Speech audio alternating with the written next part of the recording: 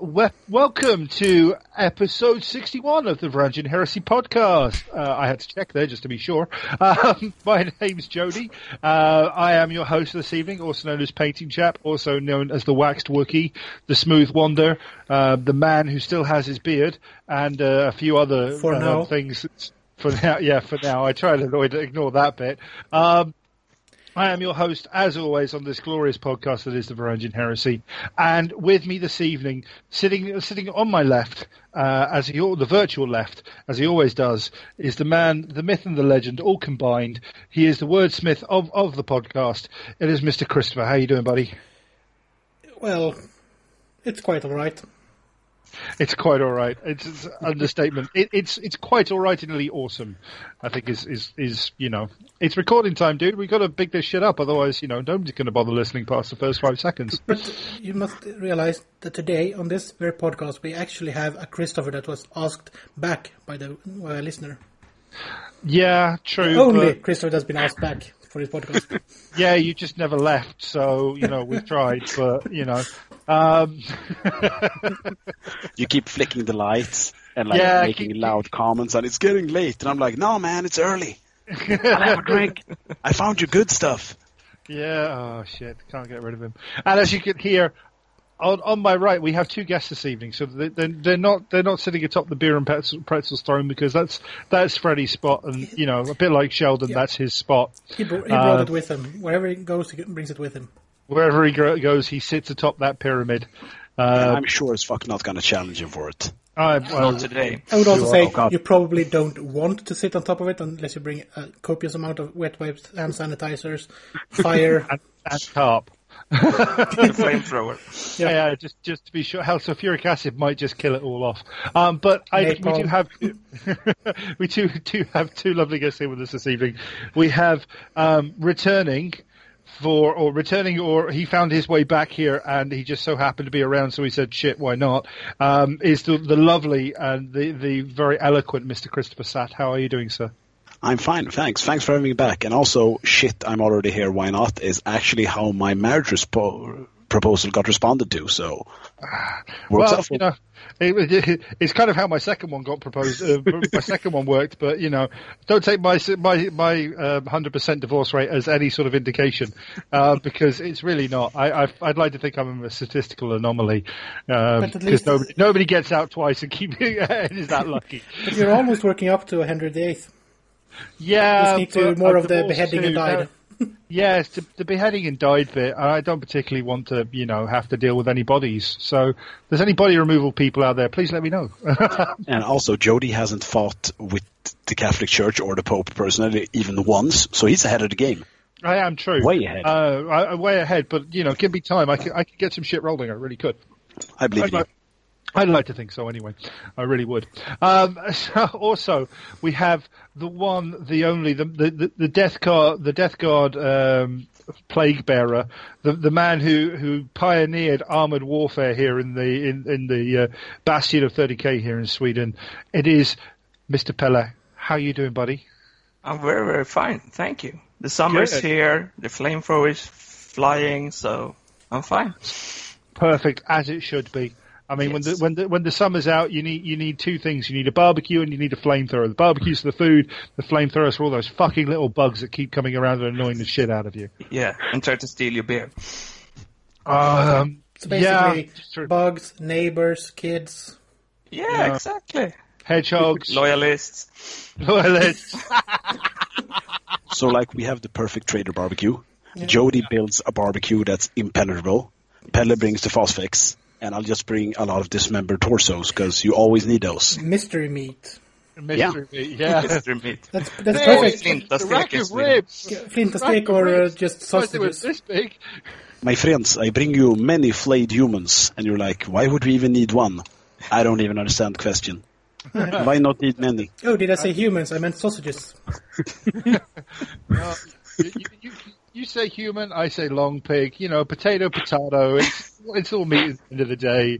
It's all good. It's all Britain 2020. Exactly. Yeah. Fun fact: Jody served in both world wars.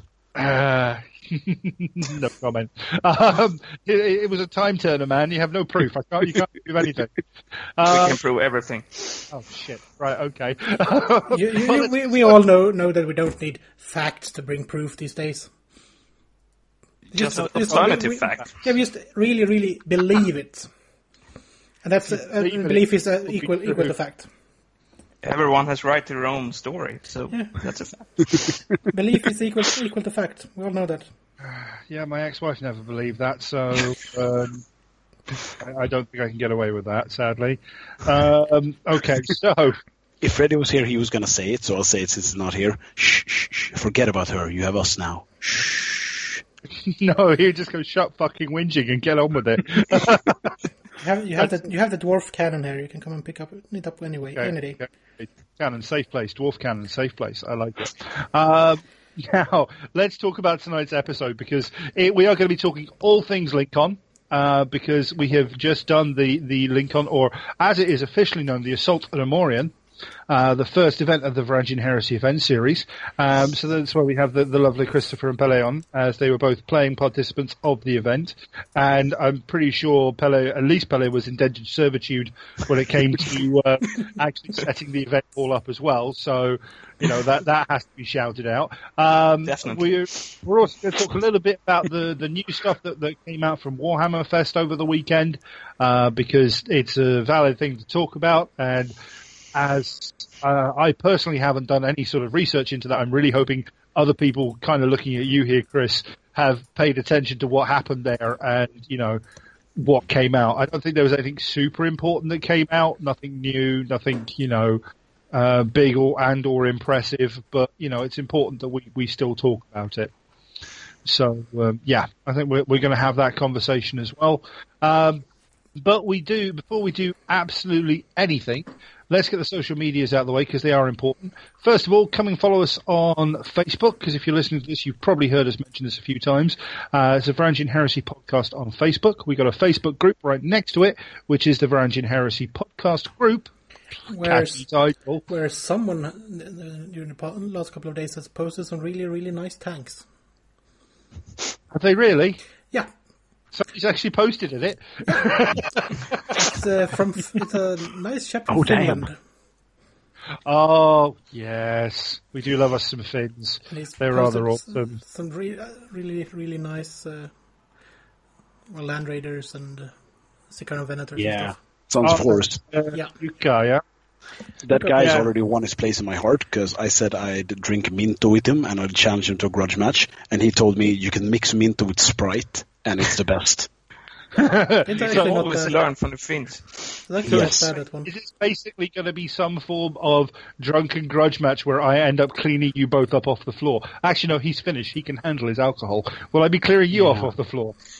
But you missed the point here. There's so much alcohol here, so when I bring my heavy flamers, he's going to say poof. That's true. I like it. He's actually just posted up some more Sons of Horror stuff in there, actually. Yeah, he posted up Malaghurst and Assault Sergeant and Praetor. Yeah, and 2 librarians, right? Yeah, it's looking absolutely freaking gorgeous. But yeah, so that was the podcast group. We do tweet. We do have an Instagram, which is Varangian Heresy. I am currently continually struggling with Instagram at the moment, trying to upload all of the videos from our army parade. So they will be going up as soon as I can get the goddamn things to actually load up on there. I can also say that all of the photos of the individual armies for the army parade is up on our Facebook page. Which is very important, and cracking job on that one, Chris. We have also our most important thing, which I think is the most important thing, is our email address. And that is the Varangian Heresy, the Varangian Heresy at gmail.com. Is that correct? Yep. It's been a while. You don't know your own email address. No, I don't even have access to the account most of the time, so I leave. That's all down on Chris. That's because when you claim to have logged in, I can see on the IP tracker that is somewhere where you shouldn't be. So that's why. Should be, couldn't be, legally not required to disclose my location. Take your pick. It's all good. We got that parenting app on your phone, Yeah, You can track it where I you know. are. I put it on there myself just so I can find my phone in my own apartment because sometimes I lose it. However, that's our email address, which is the most important thing. Send in lists you want reviewed. Send in ideas you want us to talk about. Send in anything that you think we might be interested in. If it is in any way, shape, or form likely to bounce some sort of parental warning filter, make sure you press differently because he likes that stuff straight away. Other than that, that's all our social medias out of the way. You can find us on iCloud, on iTunes even, sorry. You can find us on, I think we're on Stitcher. We're definitely on Google Play, I think it is. I can never remember what the hell I've actually signed us up for. And we're most definitely on SoundCloud. So you can find us on all those places to have a listen to our current events and our current episodes and our back episodes as well. Whew, all that's out of the way. That's the sort of important stuff. So let's talk about what we've been up to, hobby stuff and things. So, Chris, why don't you? That's our Chris, not the guest Chris. Why don't you lead us off there, fella, and tell us what you've been up to recently? Yeah, a lot actually. I've started a lot of new projects, which almost meant I didn't have an army for Lincoln, but I finished that one. Okay, what was that the night one? before? What did you say? What was that one? What have you started? I have Epic Army for 30k. Ooh. Death Guard, obviously. Yeah, very nice. It's getting on. It's almost finished. I hope to post some pictures. Maybe not this week, but next week. Oh, Really yeah. cool, massive, stunning army. I'm looking forward to do a big Istvan 5 battle. But Awesome. That's to get lined up with Freddy as well on that one, aren't we? yes, and we need some loyalists to kill, but that's another issue. Anyway. That's a whole other thing to talk about. And talking about loyalists, I actually do have a project with Blood Angels in 30k. No. Are you deserting us? Are you deserting the War Master for those sort of... Of course not. Good. He's Okay. just doing a proper Legion for one. Oh. Pelle, have you They decided could be what? traitors. They could be. You don't know. Yeah. They're not. Have you decided what color to make your Blade of Salty Tears? That's like the first choice, right? No. No, that is deciding how many Blade of Salty Okay. you want to reinforce. Yeah, then it's just what batch color do I want to paint? No, seriously, I wanted a assault army actually, and I decided not to do it with a Death Guard, so I took another Legion. So you're basically doing the opposite of what you're doing with your Death Guard then. Yes, because I am working on a Malkador for my Death Guard. Ooh. And a unit of Volkites. More Volkite. Okay, for the win. Yes. What size of Volkite? What are they called? They have a support choice. Culverins. Culverins. They're nasty. They're Strength lovely 6, looking. level 4. The flag rate. Daga, daga, daga, daga. They mess stuff up. Yeah, I saw it at Lincoln. Especially if you put a Master of Signals with them, because then he's just nasty. Yeah. I used the Volkite Calver on Lincoln. Oh, And that was good enough. Yeah, hold that talk because we're going to get there and it's going to be all types of good. So, what else have you been working on? What did you have to finish off your Lincoln stuff? Anything particular? The destroyers.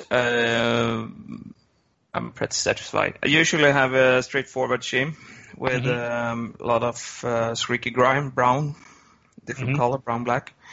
But for the destroyers, I went some, what do you call it? Nature grime, slime grime, green. And Ooh. some strange 3 dots on some models. Ooh. I don't know where they come from. Do you? No, never heard of it. Not a clue. Not a clue Just at all. a coincidence. Yes, Yep. yes. They should So probably get I'm that pretty skin satisfied rush with look those. So that took some time. You know, experimenting and redoing. Yeah, totally get that. But Christopher. basically, I made an I think entire we should- new army for the Death Guard for Lincoln. Okay, fair enough. I think we should go with Jody now.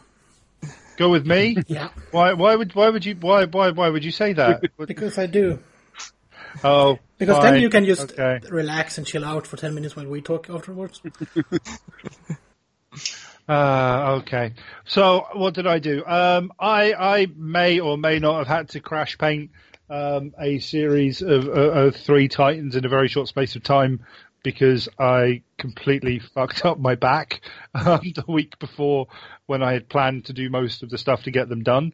So in the space of effectively 2 days, I painted up 2 Warhounds and a Reaver for the Titan battle. This is a lesson to all the very smart people out there who aren't basically me. That there is stuff you have to be a bit more organised and plan ahead for. In all seriousness, though, a lot of things have been getting in the way with school and stuff like that. So what I was able to do, thankfully, was get these guys done with a little bit of help from my friends in the car on the way up, because it's amazing what you can do when you have the what do you call it? It's the word I'm looking for here. Oh yes, sheer bloody terror requirement of getting stuff done, and we managed to get them all finished up on the way. I literally was able to, or had to, put them together on site, which worked quite well. And then they were actually straight into the Titan battle, which you can actually go and see pictures of. Pele, I believe you took a number of pictures of those for us. Yes, it should be there. Yeah, they're up in our Facebook group, which is very awesome because they do look absolutely, I mean, the whole thing looks stunning because we're talking 28mm scale Titan battle, basically. And it looked the mutts nuts. It was brilliant fun.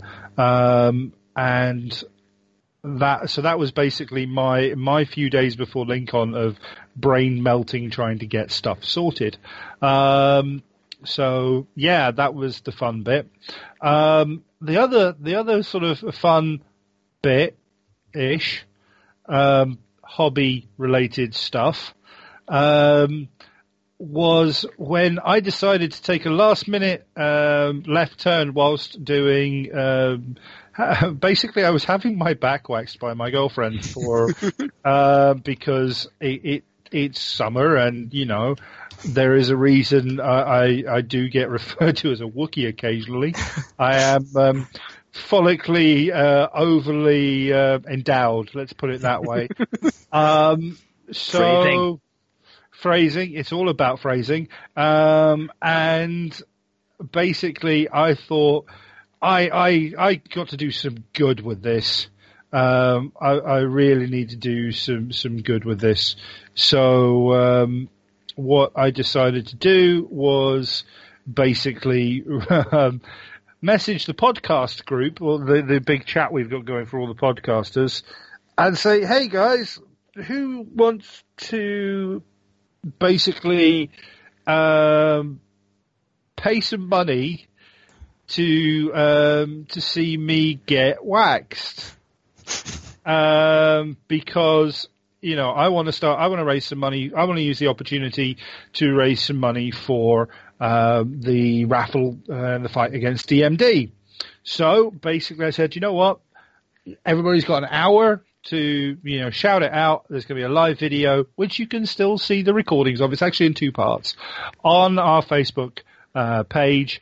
And for every ticket purchased of $35 or more, I will give that particular person a personalized shout out on the live video, which I did.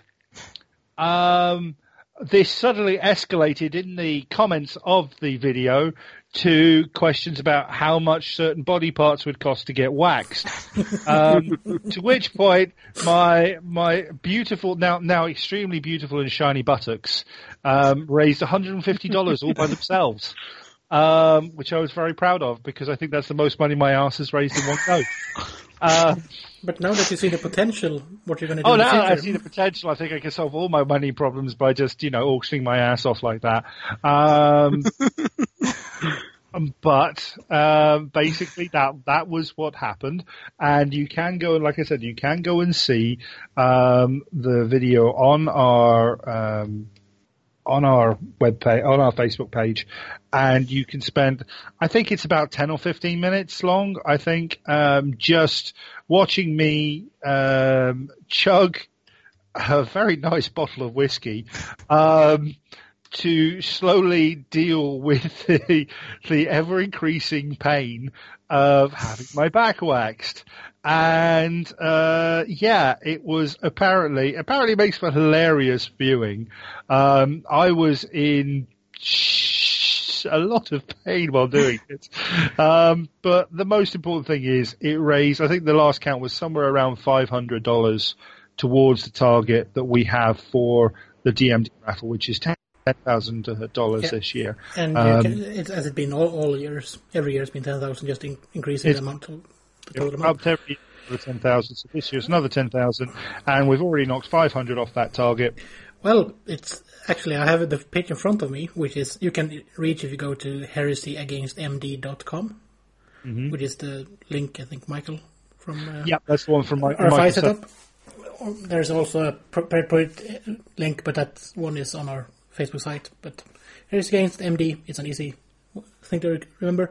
And since we started, the cap was raised to 30,000 for this year. That's the total.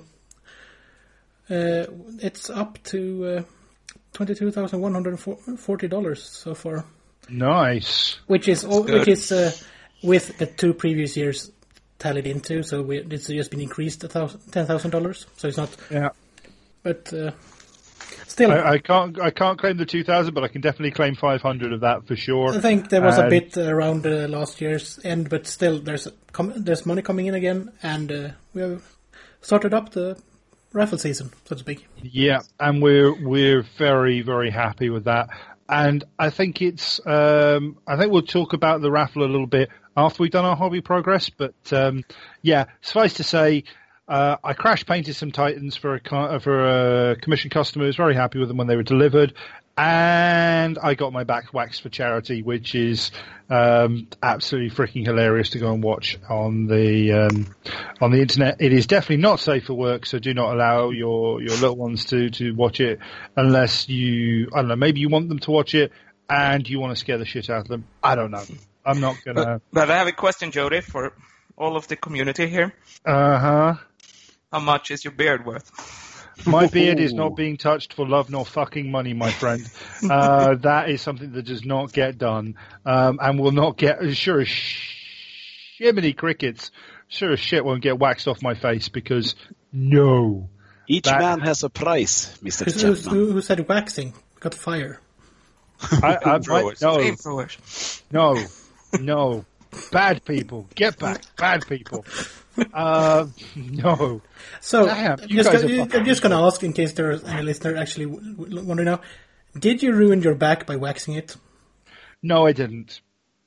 I didn't ruin my back. My back... The back trouble I had nothing to do with waxing. It had to do with other stuff. And yes, and she and I were both very happy afterwards. Anyway, I tell you what, my price is this: if somebody wants to donate $5,000, I'll shave my beard live on Facebook. Given 5, that it was George from Spaceman with Guns podcast did agree to being tased if there was a certain amount raised during the telethon. Yeah, actually, that's a fair point. He's going to get tased for 10,000. Yeah. So I reckon I can take, and if we raise another from what we've got on there, if somebody donates $5,000 if we clear $5,000 in the next month, I'll shave my beard off on Facebook. Ooh. See, that's a challenge to the community. Come on, community. Let's get it done. You're talking about one donation of $5,000 or a total of $5,000? Pardon, say again? Is it one donation of 5,000 or take a total of $5,000? Ooh. Because I would love somebody to make a one-off donation, but that's still a lot of money. So, and this does not in any way, shape or form include any money raised specifically by the telethon. because I am not having that shit doubled up on me. No. So how much to tase you and then shave your beard? 20 grand. How much to tase your beard? 25. Even after it's shaved off. Oh, well, you can do that for free. You can tase the beard for free. Just, after it's been shaven off, that is. Anyway, right. Stop auctioning me off. I'm a man, damn it. I'm not a piece of meat. You can't just auction me off like that. So, how much for your arm?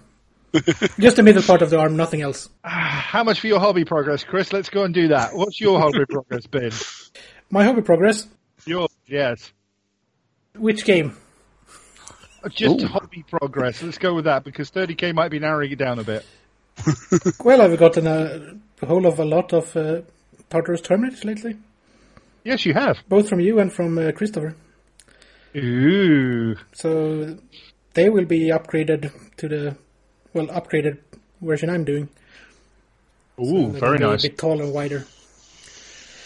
But other than that, I've been working on the diorama. I've sealed the bottom where I'm going to do a resting cast. I'm going to put some walls on it tomorrow and then cast it over the weekend. Cool. It's going to be water for part of it. Fucked up my knee and my hand. Unrelated, both of those. Unrelated. Unrelated and not linked? Not linked. Just annoyed. Well, I got rammed in the side of the knee by a dog. So, not my dog, a larger dog. I was going to say, if it was your dog, we have to have words, but if it's a larger dog, that's fine. That's totally understandable. Yeah. That's that and not letting it rest after that. Probably why it's hurt for a while. But other than that, there might have been a small expansion of an army growing on my desk. Which army would that be, is the question, though? A small army. A small army. Would this be for a fantasy type game? Well, yes. Yeah, okay, that one. Well, currently just six dead because I want to build a Slayer cult or paint a Slayer cult I actually got in boxes. Yeah, that's totally fair. I totally understand the need to do that. But currently there's work on the really, really mind-numbing Calth Box Dread version of 2006, was it? The Battle for Skull Pass Dwarves. Oh, yeah, the monopose plastic dwarves. Yeah, with all of those lovely stretch details because they couldn't... they just did monopose and mono... Not just... there was single sculpt as well, so they weren't just monopose, they were single sculpt. So no undercuts or anything. So everything is just a stretched lump of plastic behind a shield or next to a rifle. Awesome. Yeah, but they're good fillers, and they're the tax to pay for painting the other stuff I'm doing. Well, that happens. Any more hobby progress, sir? Well, no. Apart from grabbing swag. Well, I got a really nice cup in my hand. Yeah, I don't know about you. I feel like a proper podcaster now. I've got a proper podcasting mug and everything. Yeah, and it's lovely. Just fill it in the morning and then just refill it during the day and never having a cold drink. Or not a cold drink. Yeah, and this is big shout out to Grimm Brothers Powder Coating and Josh Della Rosa for being the absolute dude with these fantastic cups. Yeah, but I must say, RTIC cups. Having seen Jody's cup in person, it's better looking than mine. Totally. And mine actually have a small little green dot. I think this might be some form of whinging from Christopher on his product, but I'd like to think that's not the case. No. It's just the best cup ever. So that's it is, isn't it? It's just really, really nice. Amazing. It got the podcast logo on one side. Are we all drinking from Yeti cups? We are. I think we might be. So it's a podcast. Yes, I'm drinking my water for my Death Guard. Oh, we all are. Oh my God! This is some sort of the crowning moment. Yeah. Everybody, raise your Yeti cups in the air. And then don't pour them on yourself as you drink from them afterwards. Or your computer. Yeah. Nice solid clunk of mine for this like, solid iron. It's like, it's not going anywhere. So that only leaves us... Sorry, just to go next to the mind-numbing Thunderers, I'm also painting a lovely old Demon Slayer model And the crew for a flame cannon. Very nice. Yeah, the nice metal one with the dragon head. Pretty, very pretty. Right, Mr. Sat, what about you, sir? What have you been hobbying? Should I mention stuff I did for Lincoln as well? You can mention stuff you did for Lincoln as well. That's all right. Oh, yeah, right. I also ordered some Long Dong Slayer pirates. Okay. Oh, good. Thanks to Jens Treff. Oh, the lovely Jens Treff. Oh, sorry, Christopher. I'm going to have to cut in and say congratulations to Jens and his lovely girlfriend Clara, who've just had their little baby. Congratulations. Happy for you. I thought they called it clone and not baby, though. Well, he's. I think it was Clone 0001 of the upcoming Legion that he's planning. I don't think he's actually talked to Clara about this yet, but you never know. I mean, it's 30 seconds of work on his part. She's just got to carry the burden for 9 months. So we'll see. But massive congratulations from all of us here at the Varangian Heresy and generally the Heresy community, Jens. You're an absolute top bloke, and we wish you all the best. And when you do eventually get some hobby time again, enjoy it because it's going to be fleeting for a while. And we can't really wait just to beat the forces of Middenheim. Yeah, that's true. So anyway, sorry, Christopher, your turn, sir. What have you been doing? General hobby progress. I finally got my thumb out of my ass and finished my bunker, which was the only thing I needed to finish for Lincoln for like 5.5 weeks. Ooh. And I think we've all been there. You have like one thing and you're like, yeah, no, I can do that in an hour, tops, maybe 2 hours with decals. I'll just do this completely separate project that I really burn for. So I'm like walking around looking at my word bears like, maybe a Marogal, maybe a Gal Vorbak. Holy fuck, I'm leaving in 2 days. I should probably do this fucking bunker. Yeah. I have absolutely no idea what you're talking about here. No, that's only me, right? Yeah. I thought it was just... never happened before in the history of hobby, never. But I thought you just had the bunker next to your Legion of Undead. Yeah. I've also... I've done some rather dry brushing because they're made of bones and dust, guys. Come on. Sorry. Thanks. No, so I've started painting a bunch of skeletons. I also did a bunch of corpse walls for my bunker for Lincoln, which is basically a bunch of barricades that I paid 10 points for, but just had a bunch of Legion of Astartes corpse piled on one another, one from every Loyalist Legion and a couple of Traitor Legions as well. Classy. The best part of Lincoln was showing like the dead Iron Hands guy to Niklas. So don't lose your head. And I'm like, look, it's an Iron Hands guy on a pike, bleeding guts, and he's like looking at me with his very unimpressed look like, yes, I can see that. And I'm like, does it make you bitter? And he looked me straight in the eye and said, not more than usual.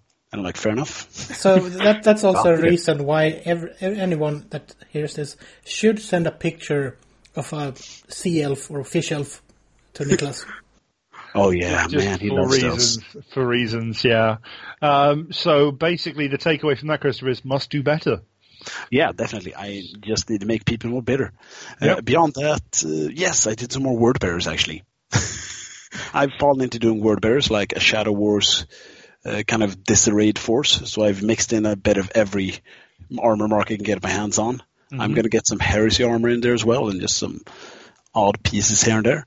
And I actually finished up another couple of tacticals. I want large blobs of tacticals all having dark channeling. It's not going to be optimal, but it's going to be super fun to play.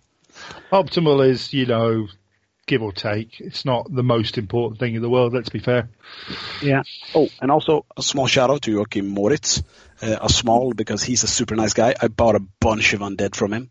So thank you very much, Joachim. I've stripped a lot of them, and I really miss like the old Warhammer Fantasy undead models, like skeletons just screaming from the top of their lungs, coming out of the earth. Damn.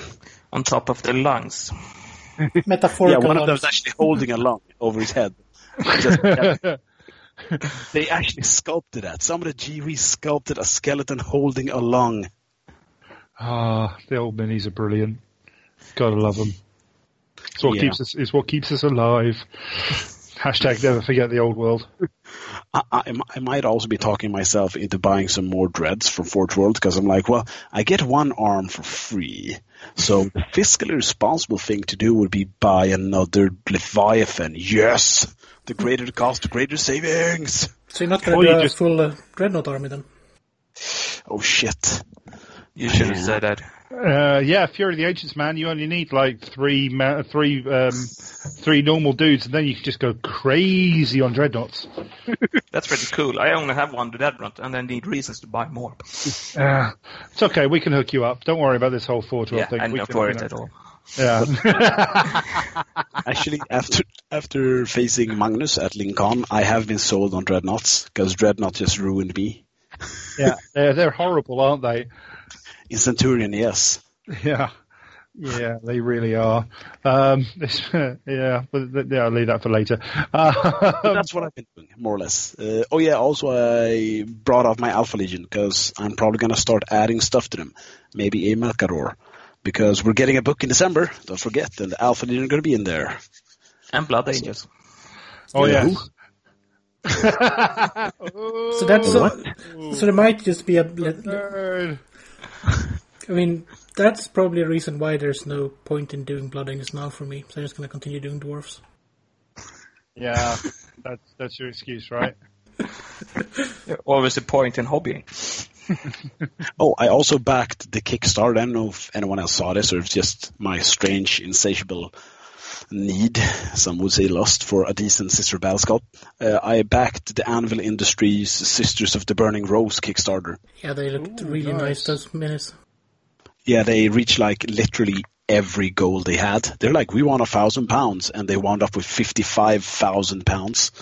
So you can still get in on it. They have like 5 different sculpts. They're going to do everything from Space Marines, nuclear backpacks with magma guns and quote mark, bolt-like crossbow, end quote mark, and also to Totally Not Redemptors and Totally Not Redeemers. So you can get in on it. So totally not infringing on any IP whatsoever. Totally. And if you can wait a bit longer, there's something that was mentioned at Warhammerfest. Which we're going to get into in a minute. Yeah. So that's what I've been doing. That and being unable to shut up. And having just a high from Lincoln. And a cold. And a cold. So you got Concrud as well, basically. Yeah, pretty much. Awesome. Also, another shout out. Thank you to Jimmy, who drove me from SLG Gaming. Thanks a bunch. Because you stood up with me, and you were super nice, and you drove me, and you were just a good friend. If you listen to this, Jimmy, you're the best. If you don't, why the hell not? Yeah. Excuse me. Right, so that's the sort of hobbying aspect of that all done. We are, as you can see, going to go and get on to Lincoln very soon, but we do need to talk about Warhammer Fest and some of the stuff that came out at Warhammer Fest. So let's start. Where do we start? Let's start talking models, because there were some pretty awesome models that came out. There was loads of stuff for the age of what you call it. There was some cool stuff for Blood Bowl. I don't remember if there's anything Necromunda specific. All of the Van Sar upgrade kits and the preview of the next gang and some beasts, and which is really cool because the Van Sar upgrade kits do contain that cool clear shield they have, the energy shield. Okay. So nothing important really then. Well, that means that I can finally build breachers. You can, yeah, very true. Because you can buy them in packs of 5, those shields. Yeah. Then there's also some more pictures of the Dreadnought Drop Pod, which are out. If you actually want to go and have a look at Warhammer Community, they've got the details from Warhammer Fest there. There is the absolutely gorgeous painted version of Anarchus Scoria out, and I hope you don't have to take that entire base as the gaming base. I hope not, but it is beautiful. Yeah, but it will look shit on the table if you have to take. I'm just trying to take in the model itself. I think the model looks absolutely gorgeous. It does look very busy. Kind of the same sort of. Sadly, it also looks like a miniature for War Machine. Okay, shots fired. Well, the design idea and that mini was released way before Scoria. So. True, very true. But we have the Scoria model. Have you gentlemen seen it at all? Yes. Per, have you seen it? No, I don't know. Scoria, I don't know. Uh-huh. Google right now. Google it right now. So we'll forward you a link so you can look at things. But what, Christopher, what do you think of it? Oh, I really like it. I think they hit. I know that a lot of people have built their own Scoria, like people built their own Alfarius, did the spider leg thing. And for me, Mr. Erik Valeur from Denmark, he hit the mark pretty close. I mean, his is really good and majestic, and I think this Scoria is good as well. I mean, like Chris said, I think it's going to be a display bay insert, so you can lift it out, like with all of the Primarchs. But if not, it's going to be really difficult to play in a Heresy setting, because he needs to go up on a gantry. That's not going to happen. It kind of looks like that if you look at the model. There's like a line right through one of the pieces. Yeah, exactly. Yeah, I think it'd be crazy not to, basically. Besides, you don't have to take the Abeyant, do we? No, I think they said at Warhammer Fest you can lift him off the spider leg thing. Oh, that's so he comes with them without. That's really good, because it is a really good model, but if you would have to take all of that on the table, it wouldn't look good. No, it wouldn't. Okay. I think this guy definitely looks like someone who could fight a Primarch and win. He's intimidating stature, he has all the weapon options, and he looks like, when you think freaky Mechanicum shitmaster, or shitlord if you're from Australia, this is definitely the kind of guy you could look at and say, yes, that is exactly what I did not know I was expecting. Yes, that is completely the stuff of my nightmares coming towards me, wanting to flay my skin from me. Run like Zoidberg, whoop, whoop, whoop, whoop, whoop, in the opposite direction. How can this get worse? And that's when he whips out his scorpion tail melting gun and like, let me tell you in binary. And you're like, no, math! Not binary! No! I now welcome death. Yeah, it is. I happen to think it's a gorgeous model. I just think it's, like I said, it looks a bit busy. I think you're both right with the display base and the playable base. Still, if not, it's going to be very disappointing. I will get one and just put it in the display cabinet. So. I mean, it's absolutely gorgeous. Then we have Janesha Kroll, the head of the Silent Sisterhood. One of the, as it says, commander of the Sisters of Silence. One of the greatest champions of the talents of the Emperor, if not the Imperium itself. I think my Paladin in World of Warcraft has that armor. Yeah, I think to be fair, I think we've already come to the conclusion that basically her and Valdor have all the level 99 rogue kits. That's a plate kit. Okay, fair enough. But I actually really like this model. Surprisingly, I'm not a fan of the head without the mask on it. I was going to say the same. The one with the mask looks way better. Yeah, that hair looks ridiculous. Yeah. Why did he do that? Yeah. I mean, I think the mask sets that off a bit better. It looks better with. I mean, the hair is might feel a bit much, but I think it looks good with the mask. The hair, if I get one, the hair's the first thing to go. Yeah, fair. Totally. Can I make an observation as the patently worst painter in this entire discussion? Is it just me, or did they hit this paint job perfectly? I mean, I think Valdor and the new Shield Captain looks a bit too much with vibrant colors exploding at you, but this is subdued, yet the detail of two different colored pieces of cloth, both the cloak and the hauberk, looks perfect. And yes, the ponytail sort of is ridiculous, but look at the color of it. It really melts into the silver really well. I say with no tools. I genuinely think you're right there. I think they've nailed the paint job on this one. For me, works really, really well. I think that, like you say, the accent colours of the two cloths, the work in there, the gemstones work in there really nicely. The hair doesn't ruin the model. Again, for me, that's because I'm looking at the one with the face mask on right now. Yeah. And I think anybody who plays Talons of the Emperor will be very happy with this model in their army. I happen to think it's absolutely gorgeous. And I would very much like to paint one at some point. For no other reason than just to paint it. Definitely. My knee-jerk reaction would be, I'll give you money to do that. And then I'm like, no, not another army. Oh my God, I'm going to get divorced. I've got a small starting force here I could you up with as well with some Custos and Sisters of Silence. I'll trade you Warhammer Fantasy models. I will require cash instead of that. Sorry, and they're not dwarfs. Ew! How dare you? So the next, I feel like I need to go wash now. The next thing we have is the new tank for the Solar Auxilia and Militia. Is it? Carnodon? Yeah, the Carnodon. Yeah, which I again I quite like, but I'm still a little disappointed that they've released a new tank. There's no tank crew going to be available for it. Otherwise, anyway. Radio Free Eastern guys got a nice rules discussion of this one in the latest episode. So go listen to that if you want a rules discussion. Can I make a point? Yeah, of course. I say again. You're so polite. I love how polite you are saying, "Can I do this?" My pardons.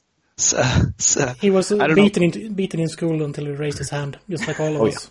Really? And then I'm like, I raised my left hand and like, oh, we've got a sinner over here, and it hit me again. We got a weirdo. No, I don't know if anyone else picked up on this, but if everybody here studied Pig Latin, Don is like an honorific, which can basically translate to Lord or Great One, and Carno means meat. So this is the Meat Lord tank. I don't know if anybody got that, but now they have, and it's one of those that you just can't unsee now. Grandmaster Meat Tank reporting in. There will be some sort of honorific of awesomeness for the first person who paints that up and actually has that on one of their tanks and send us a picture for that. We'll find you some swag. Of McDonald's. We'll find some sort of swag from an event or something. I don't care. We'll find something because if you happily paint it up and make it your make it the meat tank, I love you for doing that. It's also a giant cat creature in the 40k lore. Aww. Sorry. It's in Cat creature. Commander. Yeah, it's in the first book, Eisenhorn book. A feline creature. Fair enough. What, a feline bear or something like that. Some kind of space monster. Chris coming with with all the fluff knowledge there, which doesn't ruin it, but I'd still like to see Meat Commander as a tank name. I think that would be just amazing. Isn't that just something that you should name your Shadow Sword if you're an Emperor Children player? Oh, yes. That's exactly what you should call it. So, how about the Alpha Legion Praetors? How about them Praetors, huh? Yeah, let's go into those. Do we have any Alpha Legion players here on the podcast? Yes, you do. I'm sorry, I Or could have do we? sworn I heard something, but you don't know. I couldn't hear anything from the shadows there. So, go on then. What do you think? I have 6k points of Alpha Legion, and let me tell you, I don't think anyone ever asked for this. I don't know anyone who said, you know what we need? More Praetor models. That being said, I'm super happy we got not one, but two. Because if you look at... seriously, because if you look at the Faustus Sons Praetor, which is a really solid job, you got one. But for the Alpha Legion, you have a lot of infiltrators and tank hunters, so having someone in artificer armor makes tactical sense. So I think it's good that they met that need by having two of them. That being said, I know a lot of people with Alpha Legion armies probably won't buy this, so releasing it alongside the Lernian Terminators is a really good idea. Because now you have 5 dudes and a Praetor. And he's armed exactly like the Lernians as well, so if you want to have a super expensive Special Sergeant, there you go. And look at the guy in power armor. I mean, look at him. He's like a Saboteur straight up. This is the Saboteur we're never going to get. I love that. This is a Saboteur we're never going to get, but we got. In a way. I never asked for. Ish, yeah. You can get away with a couple of weapon swaps on there and have some fun with it, but I think they're beautiful models as a base. Yeah, for a lot of stuff. I mean, they're still going with the slightly Macedonian impression, I guess, with that strange sort of blade thing, early Alexander era, which is, Chris can correct me, but I think that's where they got a lot of background for Alpha Legion aesthetically, at least. Yeah, which looks, I must admit, I do love the look of it. I like the aesthetic of it. Yeah, I'm getting these. Yeah, I thought Of course you might be. you are. I thought you might be. Chris, what do you think? Yeah, Mr. Ansmar. I really like them, and I really hope they actually keep making these for new legions when they pop up. Yeah. I hope they do this for legions in general. It'd be quite nice. Yeah, but it might be easier to get all clear to do them if they do a legion that's coming up, like the White Scars or Blood Angels or Night Lords or so. Yeah. And then because they basically said they were going to do this last year, that they're going to fill in missing stuff. Yeah, and so this might just be the start of some different stuff being rolled out, potentially. If nothing else, these look really good just for people that just want a minute to paint. Yeah. Yeah. I must admit, I would very much like to paint both of these, actually, I think. I wouldn't mind doing a head swap on the one in Artificer Stroke Power Armor, and maybe have an exposed head, because I think that could be quite cool. But you will get a spare head from your Yanisha Kroll.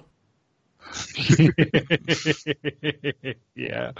Oh dear. Right. Then let's move on to the Knight Acastus, which I have to admit I love this because it's basically I love the Warhammer community description, because I don't know if there's a better one out there. It basically says, what if you combined an Acastus Knight Porphyron with even more barely understood and horrifying techno-weaponry from the Age of Darkness?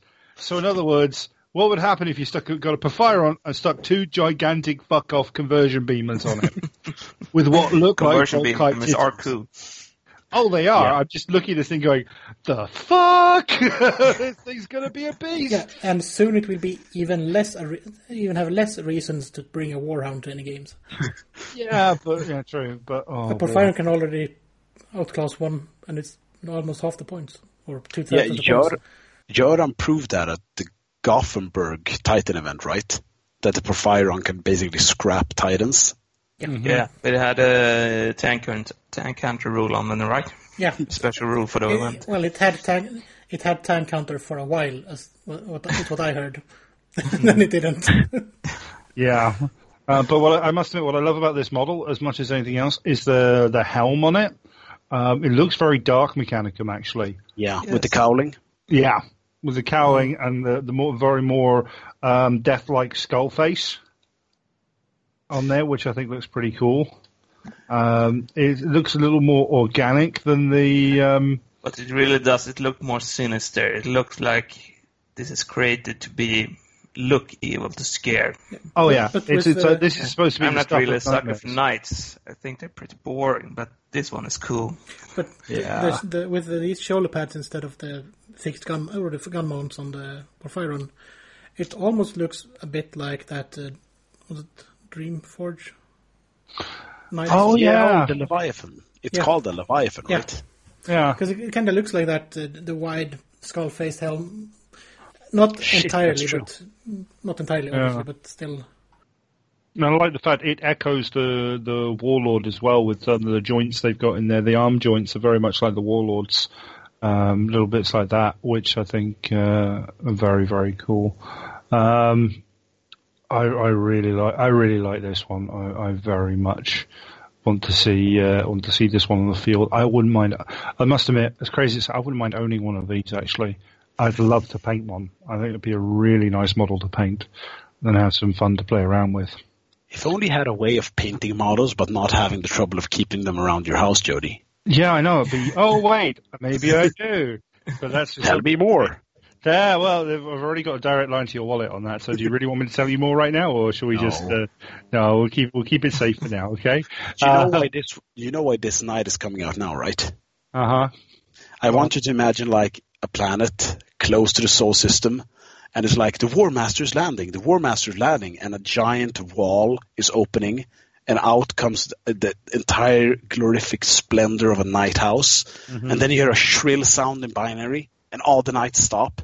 And a Porphyron turns around and says, "Mom, no." And they're like, "Bring your baby brother to the battlefield. His time has come as well." I don't wanna. Bring him out. And like the mechanical Acastus comes out running. He's like a baby, so he's so happy. He's just running, waving his little graviton implodes. Like, I can come too. Mommy said so. And the Porphyron and the Lancer is just looking down like, fine, let's see what we can do. And he kicks ass. Is that before? And he dies at distance. Mommy said I can play too. Is that before or after they disabled the containment fields for the magma? Before. Oh yeah. And sorry, scrap coding and stuff. There may be a bit of a jump. You might have noticed. But let's talk about the Proteus pattern land speeder or the front armor. What's that shit? Because this thing, I think it's still it's a beautiful retro model. Don't get me wrong. I think it's absolutely gorgeous. This one we're talking about now is the one that's going for general release. Yeah, and not the special edition one. Because I want the weapon mounts for this. I want the Volkite mounts for this thing because I think they're gorgeous. I'm just looking at them and going, yeah, the model's great. I like it, but I really want the Volkite mounts for some of the projects I've got in mind. I'm a bit surprised it's coming out in general release, actually. There are two versions. Yeah? The other one got another armor mark crew and looks a bit different, and that's the one that's going to be event exclusive. I can tell you one thing about this. Yeah. I don't know the rules. I don't care about the rules. You want 18? Yes. 100. They are so cool. Them, damn it. Yeah, but they are so cool. Seriously, this is Rogue Trader. This is classic. This is old school. This is ooh. To be fair, you can't go wrong. I'm gonna build an army with just these guys.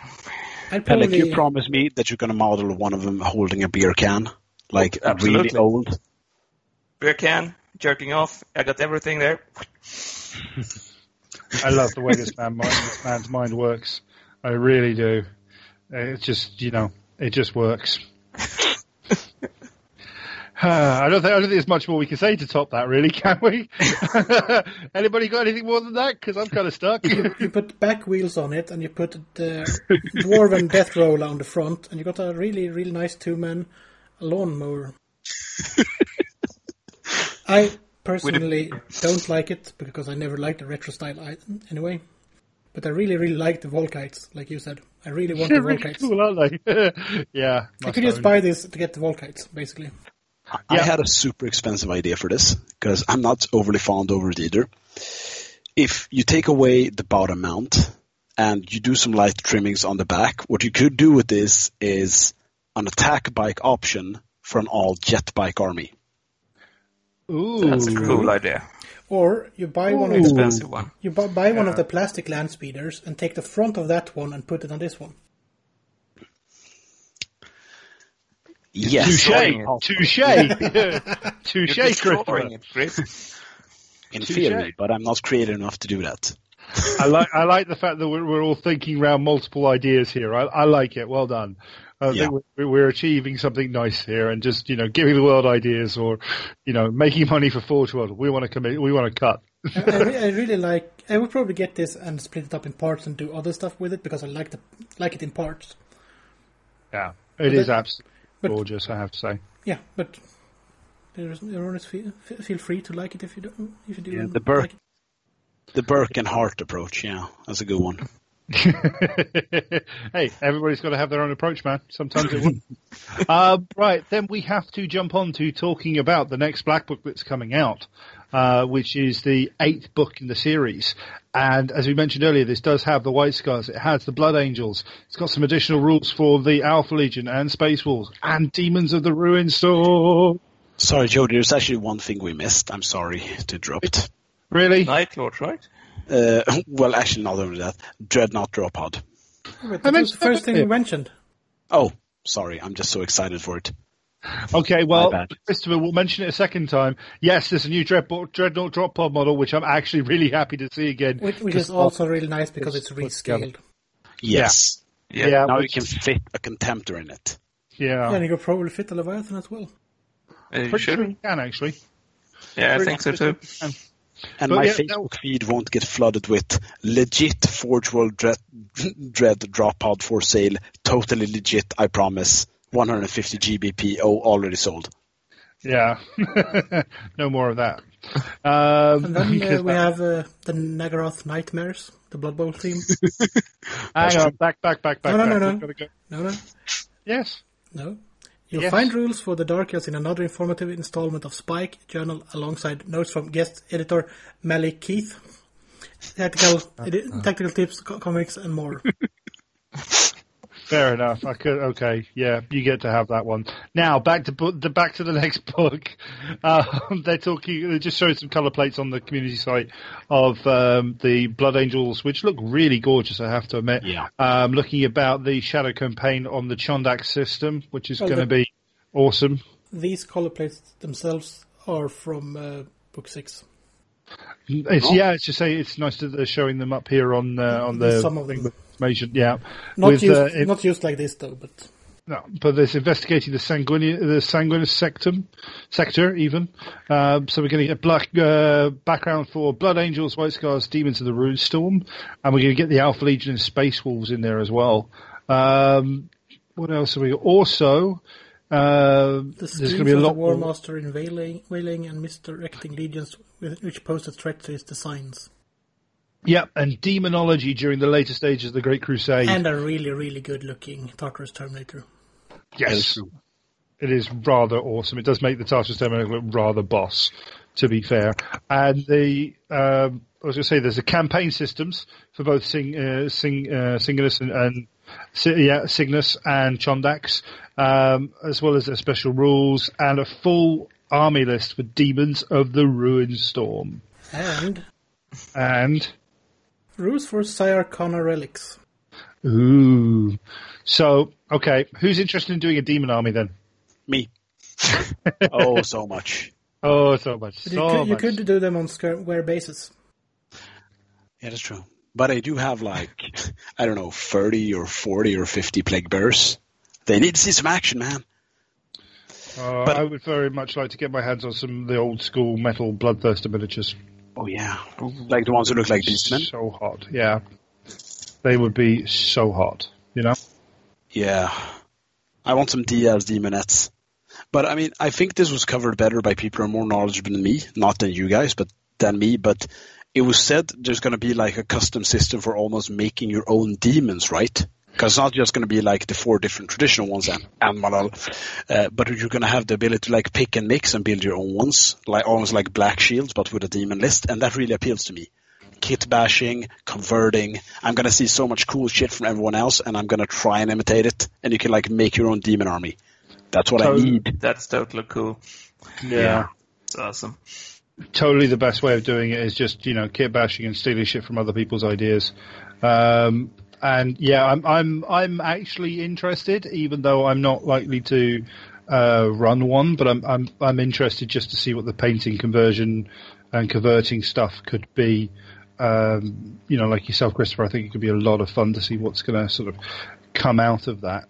I'm very much. The funny thing is, I've been toying with the idea of a White Scars army with no jet bikes in it whatsoever. And just using basically jump pack troops and some drop pods. Oh, cool! And maybe a couple of speeders, but not javelins, but just basic land speeders. So cheap units. But I'm gonna very much hold off on that until I actually see the rules for them. So because that's kind of important to see what the rules are going to be like. Pelle, you're going to become a Blood Angel player. Sorry? You're going to play Blood Angels. That's going to Yes, I think so, at least. Can I just ask, does the fact there's going to be a book around December, maybe January next year, does that entice you to build more? Or does it make you stop up and hold on and be you know what, maybe I want to see the book before I build 28 destroyers? I've decided to build what I have, which is roughly 2,500 points, 3,000 maybe. And then I will stop. But I don't have all the time in the world, so I probably, when I'm set and all of my other projects, it probably will be December. So it'll be time. Scandus coming up in October. Yes. There's a lot of new stuff to build and paint. So I'll probably finish my Blood Angels and then focus on Scandus. It isn't called Scandus anymore. It's called Well, Assault on whatever. the event is technically still called Scandus because it's held at Scandus, but the event is called the Siege of Byzantium, or what we're going to play. Yeah. So it's all no, good. I'm not going to buy any more Blood Angels right now. So we'll see. Let's see how it goes. Well, that being the case, Scandus is the first weekend of October. Yes. Which is all be in our wrap up and is all listed in our event section on our Facebook page, which is very useful to remember. Now, question: is anybody interested in Titans? No, move on. I don't know. So A little bit. I heard there were some technical paints coming out. There were some Yes, technical paints let's talk coming about out. them. We want to talk about the technical paints? Okay, Yeah, we let's can talk talk about about the technical technical paints. We can talk about that, and nobody is going to be screaming at us going, "You fucking ignorant assholes, why do you keep doing But this?" I really think these would be useful for you, Christopher. The texture paints? Yeah, the new technical ones. Yeah, they actually will be. Which are... These paints will be ideal for adding warp, flame, glowing eyes, or just ghostifying, like a trademark, any models you choose. Shit, I missed that. That's what I need So, from Undead. Hexwraith, Flame, and Night Haunt, Gloom. Oh, shit. Yeah, I'm going to look into that. But are they so kind of thin paints or? I think they're like the Nihilak Oxide paint. Ah, okay. I don't like Yeah. technicals, yeah. Yeah, so it's a technical paint. So it's it's a glaze that you can use. Yeah, it's all for adding effects on top of what you've already put in paint wise. Yeah. Which is very awesome. Or I'm if very you much feel looking like forward to seeing them. if you feel like layering the glaze, you can make quite nice effects as well, which is good for the ghosts and stuff that they've done. Yeah, because I was going to use the Vallejo paint one, which is called, I think, Escorpena Neon. So it's like a glow-in-the-dark paint almost. I was going to use that one for the eyes. That would be cool if it works. That would be Yeah, pretty that awesome. would be really cool. Yeah. I do owe Forge World a great debt already, because I was thinking of starting a Salamander's army, but then they discontinued Mortarion Green, and then they pulled away the shoulder pads. So obviously they're like, no, the time is not right. You need to stay traders. So I'm like, thanks, Forge World. So now I can throw money at them for other stuff. So yeah, now we have money left then. Yeah. And then you saw all the Skaven ghosts. Oh, God. Right, all right. Enough of that. There is. How about the alternative army for Solar Citadel that they're going to release? Yes, we have some actual modelling previews of the new Sisters of Battle models. You don't have to reset the clock that much anymore because they're actually coming out. It's going to be freaking awesome. I'm very much looking forward to seeing them and, maybe making a militia army out of them or something like that. Probably easier because you're doing weapon swaps on them and doing a Solar Ox army. Yeah. The armor would fit better. True. That's very true. But I think they're gorgeous models and what do you guys think of the stuff that's there? No thoughts?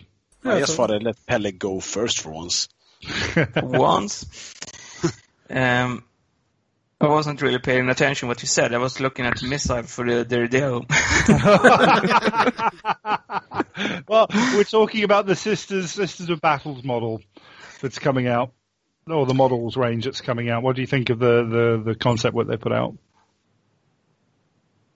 New Sisters of Battle. I don't know if I've seen them. About 2/3 of the way down the article, if not 3/4. Okay, Chris, start. Well, I mean, I've only seen the one, and okay, this might be controversial, but looking at the model, I'm like, yes, that's a nice face. It's a cool fleur de lis that's on the bolter. I'm sorry to anyone who actually speaks French, and the base is really solid.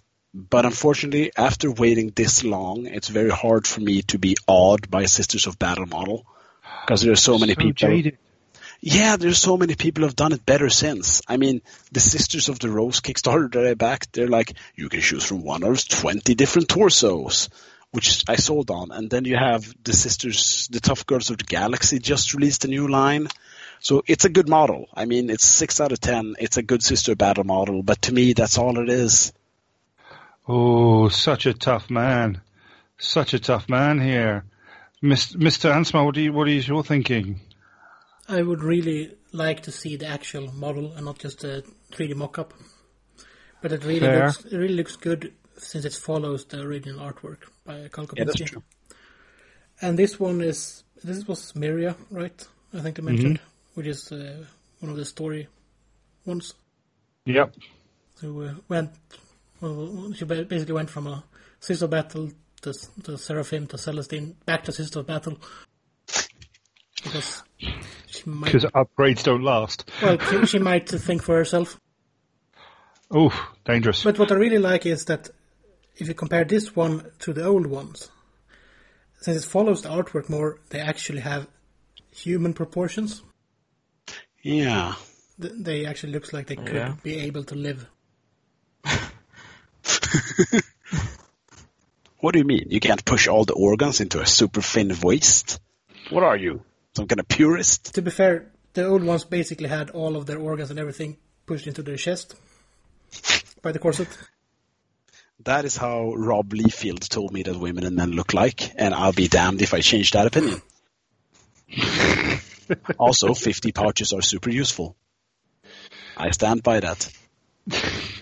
God. If they actually release this model as it is, and because it will look better when it's actually a physical model and not being a 3D sculpt, I probably will get it just to paint it. Yeah, like everything else. Yeah, I don't play anything. You should know that by now. Just paint. We understand this. We understand this. I will wait until they release Mirael Sabafiel. If they do an alternate force for like the Sisters of Slaanesh Corrupted Sisters of Battle, I will buy it. That sounds nasty. Or you just convert it. It's canon. It's canon. No, it isn't. What? Not anymore? I don't think so. I think the retconned it. No. Make it canon. Make it canon. Just see there. You see, do it canon. There is a list in a certain book that we've been talking about a bit, and they do have. It's not just the Imperial Militia; it's the Cult Horde.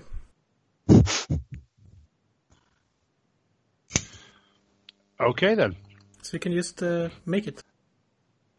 Just go all out. Oh, I will. Right, now let's stop pissing around. Titanicus is... No, just one more thing. I probably found all of the pieces in the gallery for World of Warcraft that is in Kroll. Okay. Yeah. Fair enough. I basically taken a character model and made a sculpt out of it. Ah, okay. Fair enough. Well, originality might be damned, but at least they're doing something about it. Well, they have artists leading the Space Wolves, so... It's not like drawings like this have been out for 15, 20 years and people have been inspired by each other. No. There's obviously just copying. Totally. Yeah, but totally. The new Space Wolves are suffering from that rare space Chiquita scab. When all your fur turns into bananas. It's not a joke, guys. It's a real condition. And all the bolters turn upside down? Yeah. Or the front half of the bolter? Yeah. It's known in Fenrisian as rabies. banan scab. It's a real thing. Yeah. So the struggle is real, is what we're saying, yes? Yes, there's a support group. Oh, God. So, but let's move on then, and we can go on to our main segment. Let's talk about Titanicus, because it's out. It's there. No, it will be out in around August. It's been previewed. It looks awesome. I personally will not... You're like, I have money now and no Titanicus, but soon I will have all the Titanicus and none of the monies. Or none of the monies and none of the Titanicus. Well, more likely the second one. But yes, it is out. I wish I had the monies. I wish it was available for purchase. It's gorgeous. Again, I will happily do a commission if anybody can paint this on a commission. Should anybody want it painted? But I don't actually think it's going to be a game that I own, unless I can find someone here close to me who really wants to actually play it, because. It's like the thing is with this, and we might bring it into our event series, we've not had any sort of discussion on it whatsoever. But there's always a chance. But outside of that sort of gaming, there's not a huge amount of draw for me on that. I mean, it's like I love Necromunda, for example, but I don't have anybody I play regular games with here who, and it's not something I'd want to sink my time and money into outside of my heresy armies. But that being said, I genuinely think it looks gorgeous. And I'm super happy that it's actually out, because I think it's been something that's been needed for a while, personally, because I think it's needed to be brought back with all the other sort of, specialist games that we've been sort of getting. What do you think? What does anybody else think about it? I mean, what's your intake? Are you going to go get it? Are you going to buy it just to paint it? That seems to be a current theme this evening. I don't know, really. If I get it correctly, this is 20. It's not the epic scale. It's not 6mm scale. No, it's scale, right? 10 8 to millimeters. 8 to 10. 8 to 10 mil scale, yeah. Okay, you could work in 6 and in epic. I don't know. Maybe I have to see more, but. Of course, it's cool. It's Titan. It's Titan versus Titan on a big. Of course, it's cool. Maybe I'm gonna buy and play it. I don't know. Yeah, there's a lot of game I want to play, but I don't really have time for it. So unfortunately, it might be that I'm not gonna play it. But it's cool. Of course, it's cool. Buy it. Paint it. Buy it. Do it. Do it now. Do it. Yes. Do it now. Steal the copy. Steal. Take it. Mr. Sam, what do you think? I'm looking at it and I'm like, I have 2 kidneys and no Titanicus, and I feel like we have to make some sort of evening of that odds. What you're saying is you've got all the kidneys but no Titanicus. Yes. At some point soon you're going to have no kidneys and all the Titanicus. Well, I mean, you're not really thinking outside the box here. It doesn't have to be my kidneys. It doesn't have to be my kidneys as well, so stop eyeing them out. No. To be fair, Jody, your kidneys are shit. Just lying around. True, they really are. These kidneys came to me for protection. No, it's like, you hit a really good point, Jody. I'm kind of lucky because I live in Stockholm, just like Velle, so we could probably go to OSS and play it. But I need to rope someone in from SLG or roundabouts to play this game, because it's a great game. And I never got a chance to play Epic back in the day, and really hope this leads into an Epic game. But I need to find someone to play with, because these are beautiful pieces, but I'm not sure I can justify owning a knight-sized Warlord Titan unless I play with it regularly. Yeah, I totally agree. Hopefully this will lead to a future Epic. Maybe not. But right now I'm probably not going to buy it. No. I don't think so. Which is a shame, because it seems like the original box is going to have a lot of stuff that you're going to have to buy separately before. Me and Chris had a quick talk about it, and he gazed into the futures with his rare power of common sense and said there's probably going to be a discount incentive to buy this. So it's like you get the board and the terrain and the bots, and you only have to pay like 80% or 70% if you buy them separately at a later date. And you're probably going to get something you can't buy at a later date, which is what they usually do, like a special character or maybe like a special warlord or something. Yeah. So probably. Maybe something specific. I mean, it'd be nice. Do you know what I would like to see? I think this is the one chance they've got of bringing Imperator in. Yeah. They're not. No, they might not, but I just think it's the one. It's a good chance that they've got to do it.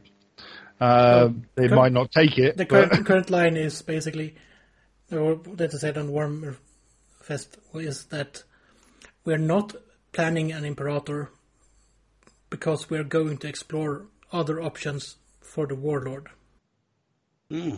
So probably because there are Psychic Titan. There are several Titans the size of Warlord. That's true. That are not the Warlord. There's a 3-legged Titan for one. What?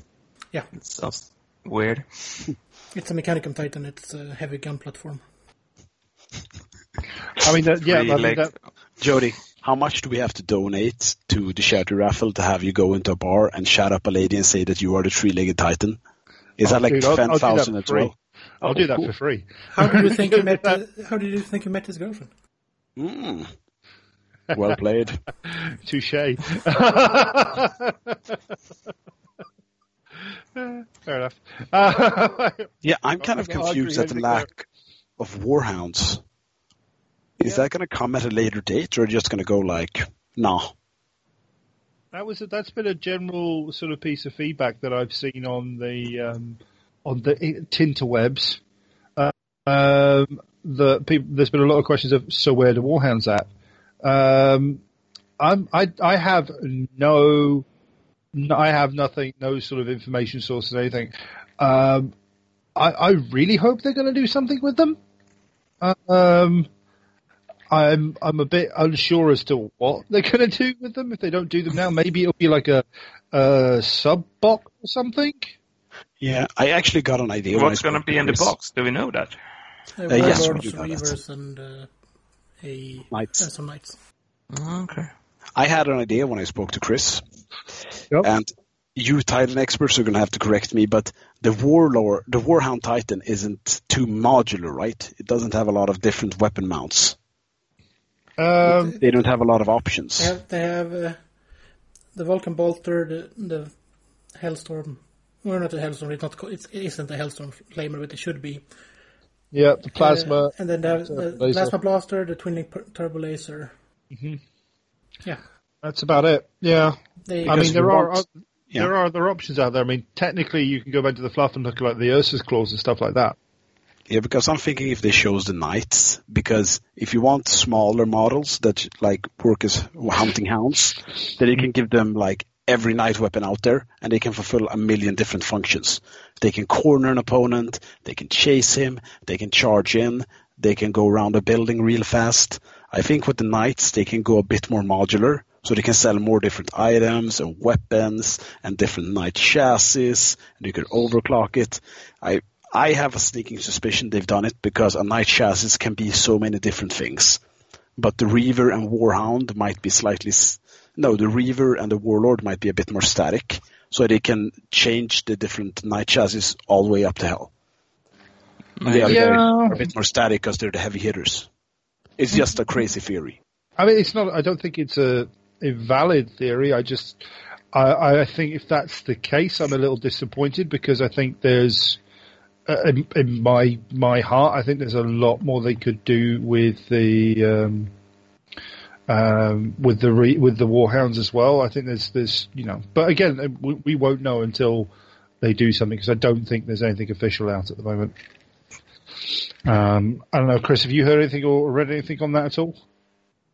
No, but it wouldn't surprise me if they're releasing Warhounds as upgrade boxes later on, like hunting packs. Yeah. Because Warhounds... They can probably do that. They really are most effective if they're in a pack of 2 or more. So maybe they had a discussion of should we have one Warhound in the box just because they want a Warhound, or should we just skip it and put in an expansion with more Warhounds later on? Yeah, true. So it might not just fit the story. Probably in an expansion box, because why not?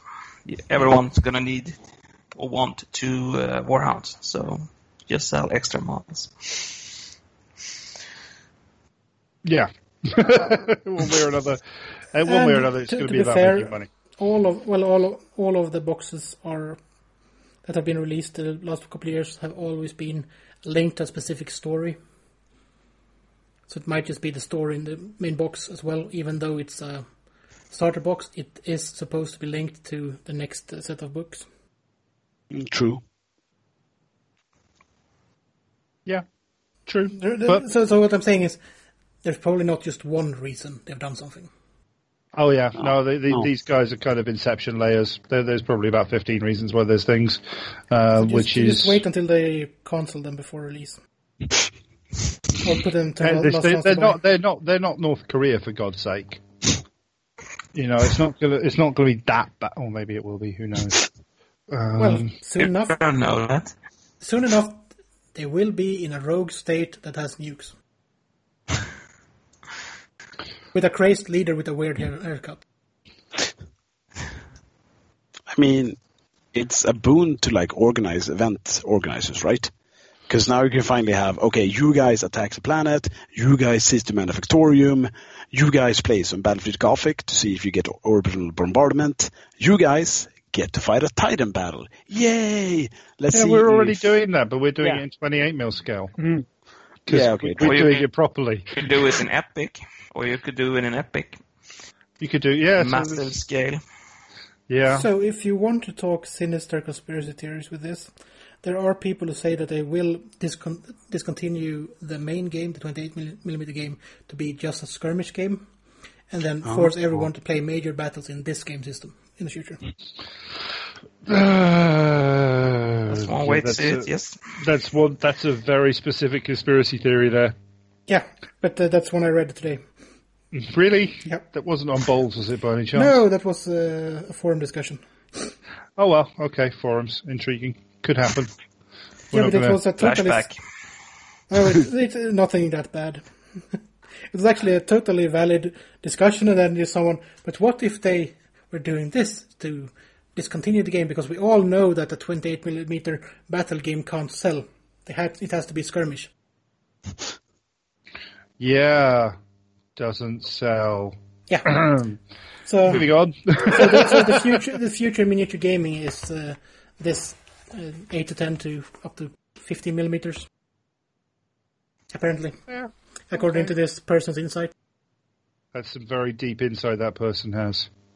You don't know him. Maybe it's right. Maybe He's psychic. Right. Anyway, right. Let's get off this because this could definitely go off down an even darker rabbit hole than it needs to. Let's just go with this. I don't think there's anything more that we need to discuss right now. Orc Pac-Man. There's what? I just found Orc Pac-Man. Oh God! Right. Oh yeah, no, I saw those. Yeah, it's Orc Pac-Man. No, I want to move on to the Titan raffle.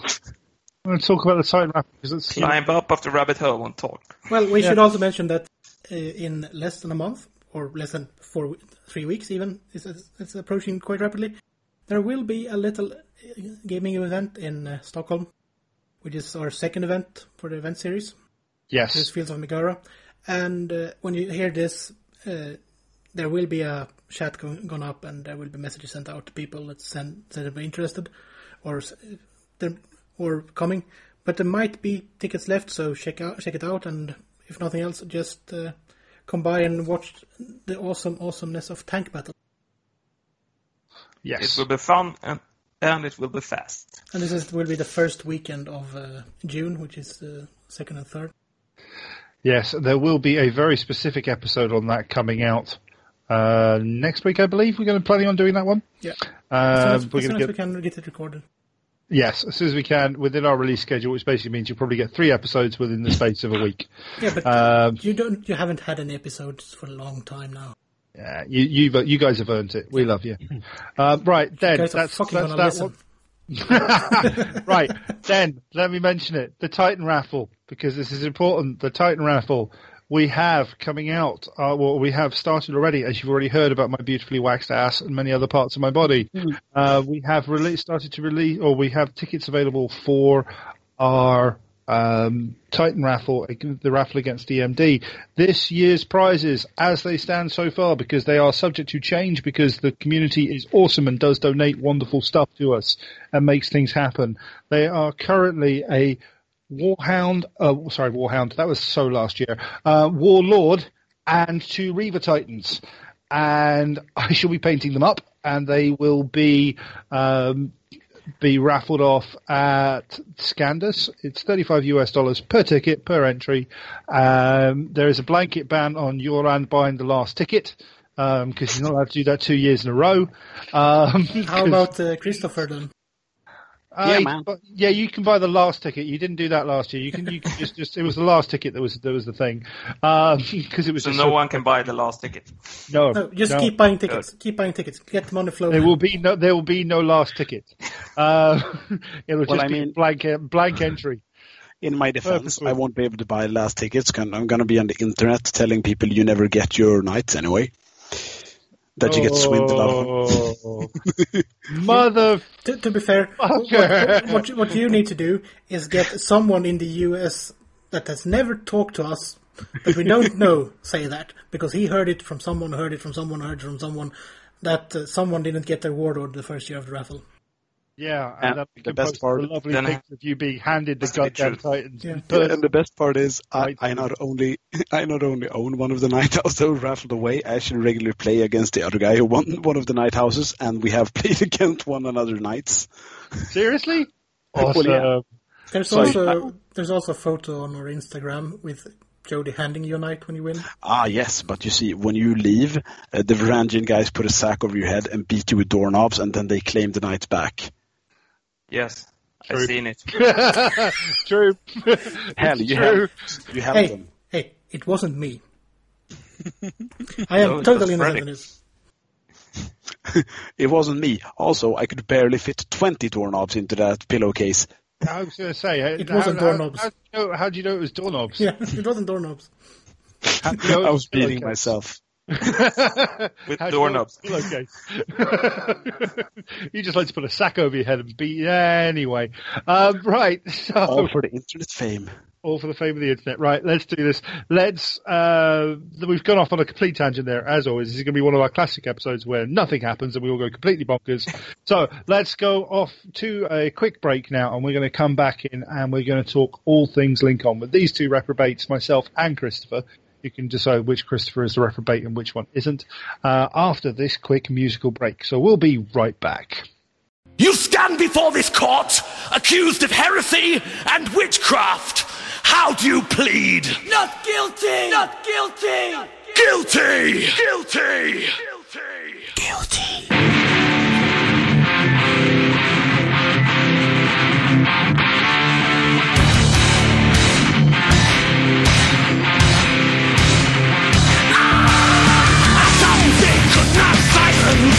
With their malicious lies, their unforgotten violence, remember those who died.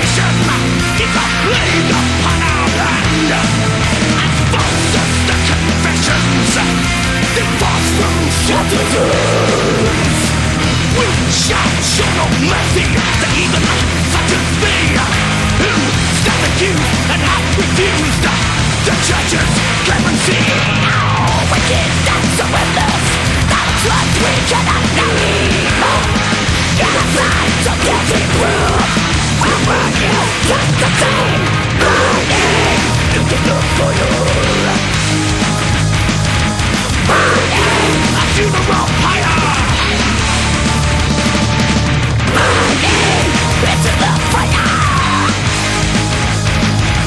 Burning a funeral pyre.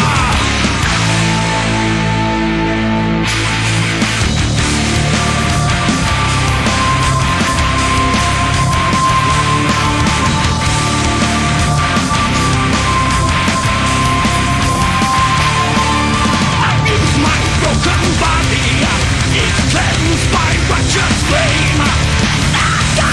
God, of mercy, you did your game and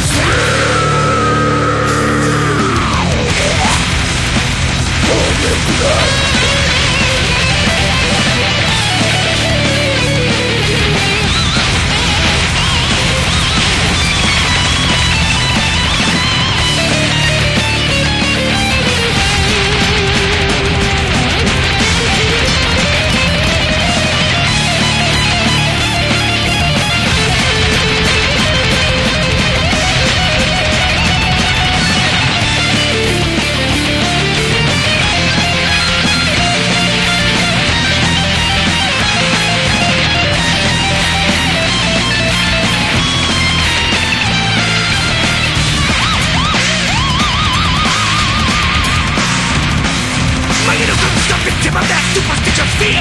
Religious persecution for the past 300 years.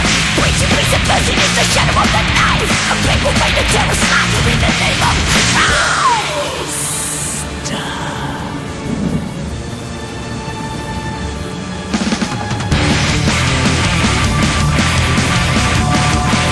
Slaughter in the name of Christ.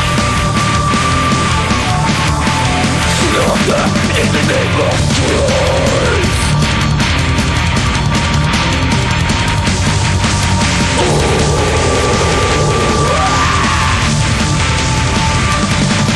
And that's why flesh is put to fire. I hear their voices still. Now my guns against Satan's demanding laughter and tears. We shall show mercy to even such as thee, who stand accused and I refused. The church's clemency. How wicked and tremendous, not a pride we cannot name. Inside to get it through, where were you just the same? Burning into the fire. Burning into the fire. Burning into the fire. Burning into the fire.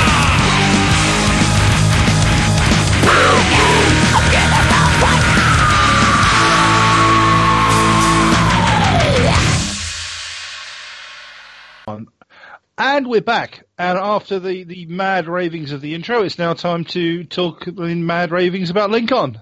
Because Lincoln, the Assault on Lorien, has been fought. It has been won, and it has been lost. It has brought some epic tales of epicness, especially if you were drinking the night before and still drunk through 3/4 of the games, Magnus.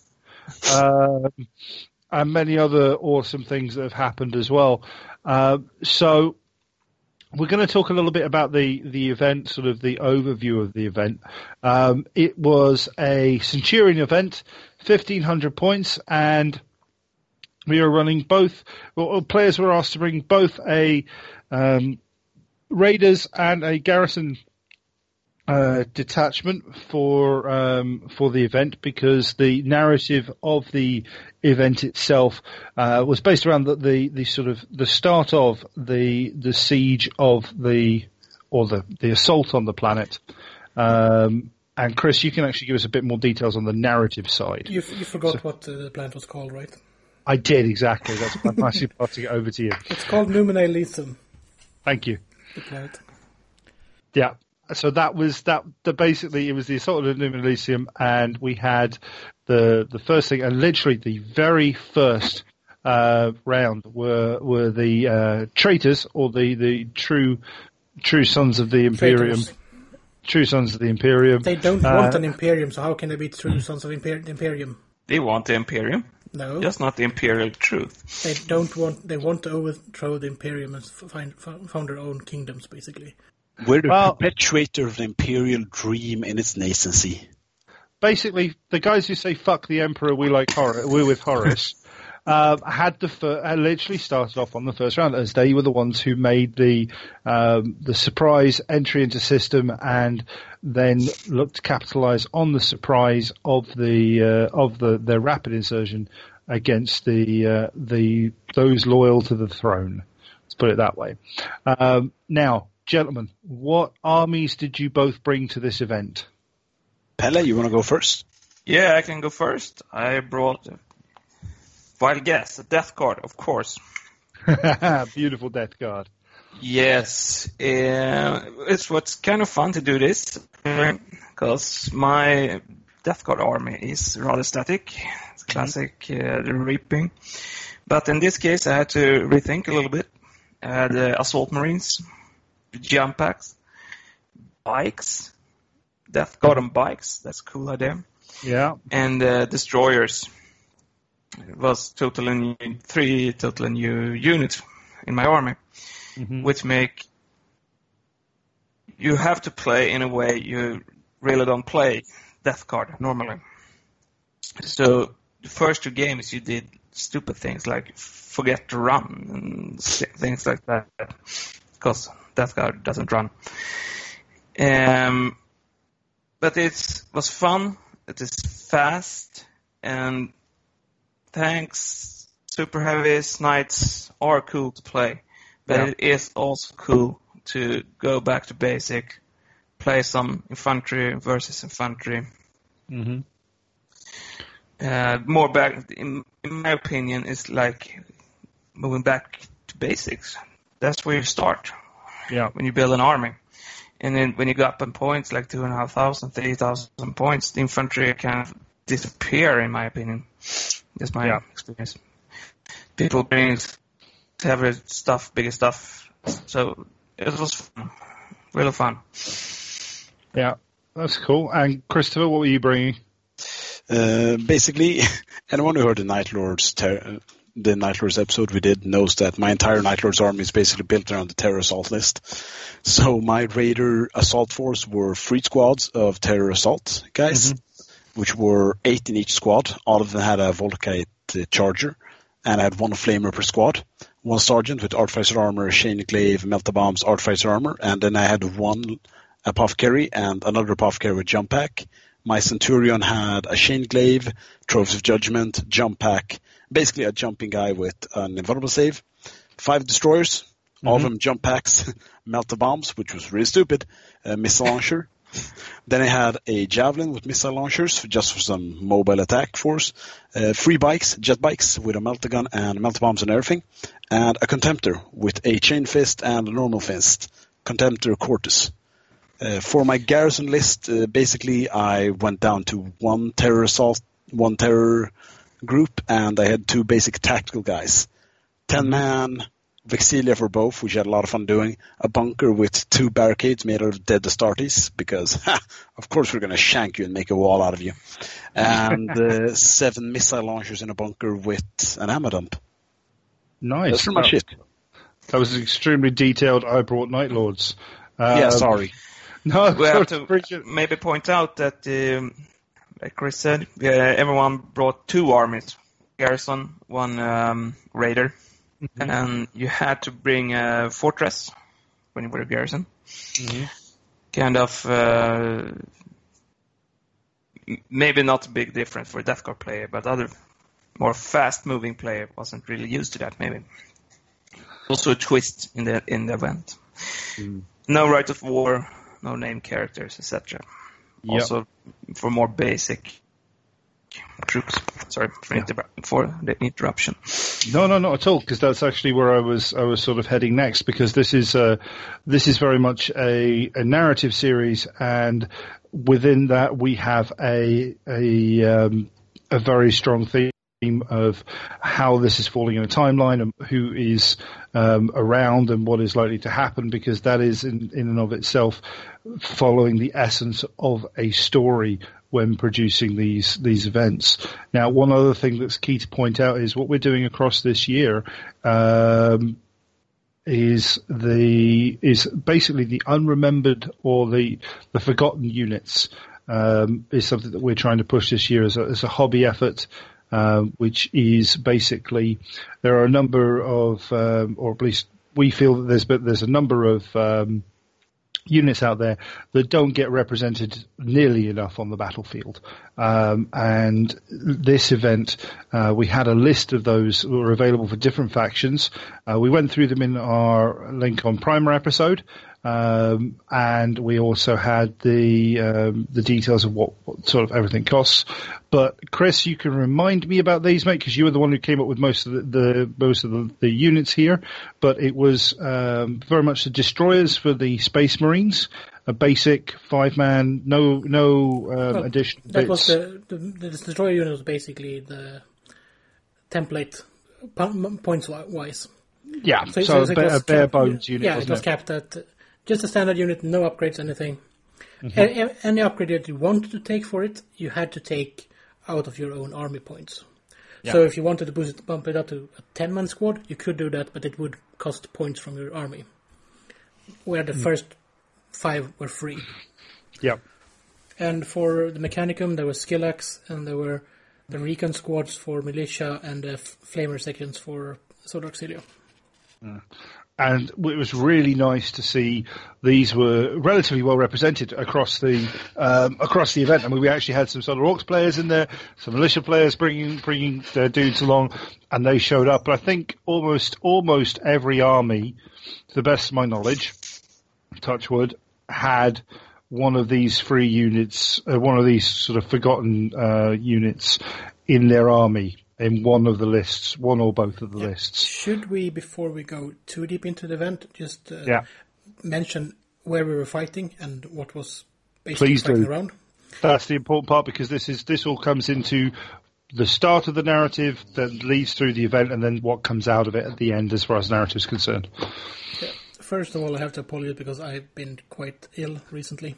So for personal reasons, I couldn't really finish all of the things I wanted to finish before the event in regards of the fluff, but I have had snippets every now and then on our recordings, and I did put out something the day before the event at least, which is something. It's not what I wanted, but it's something.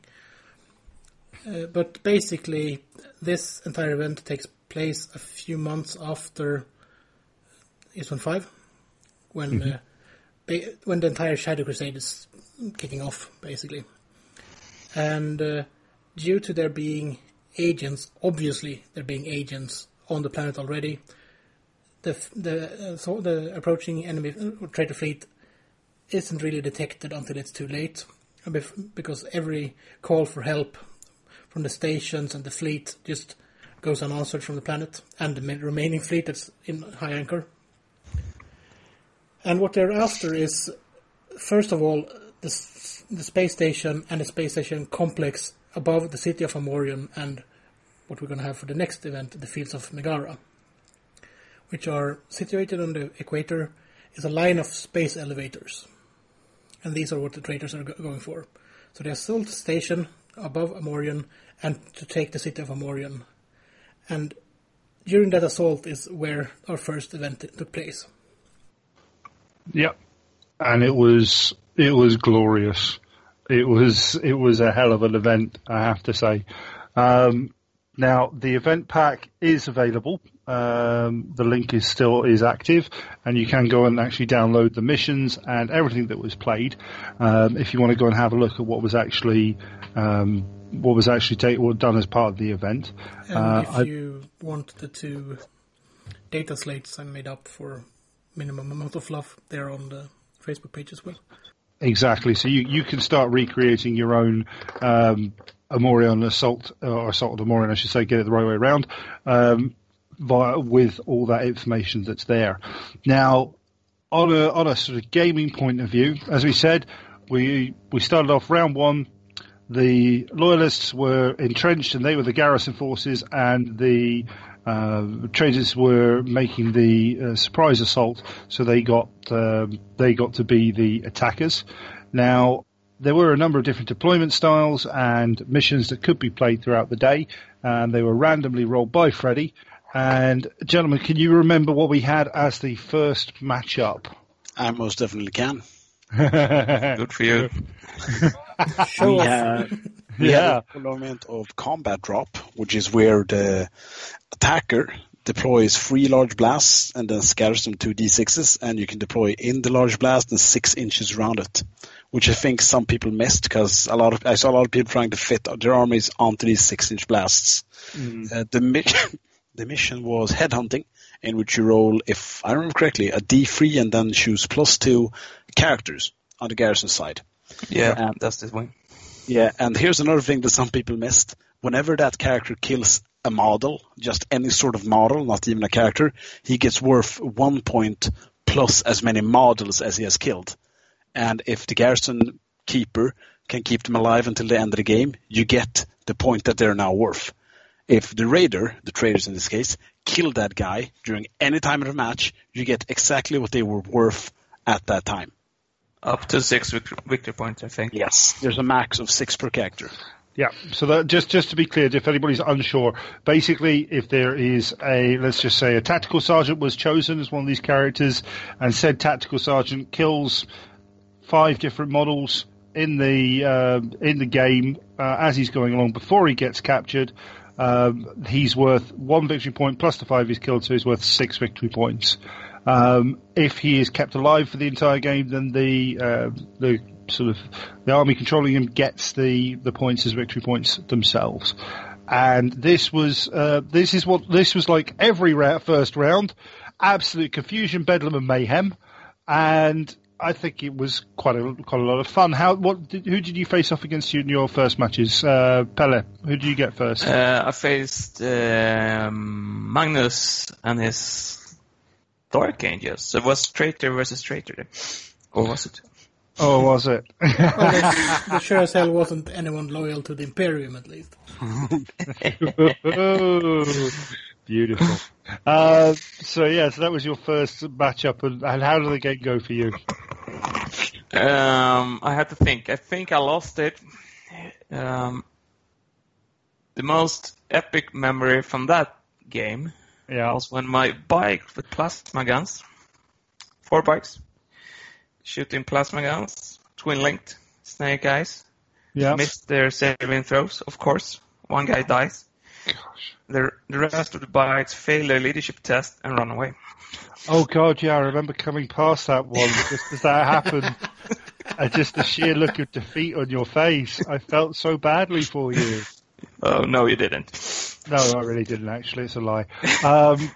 But, dude, that's that sucks.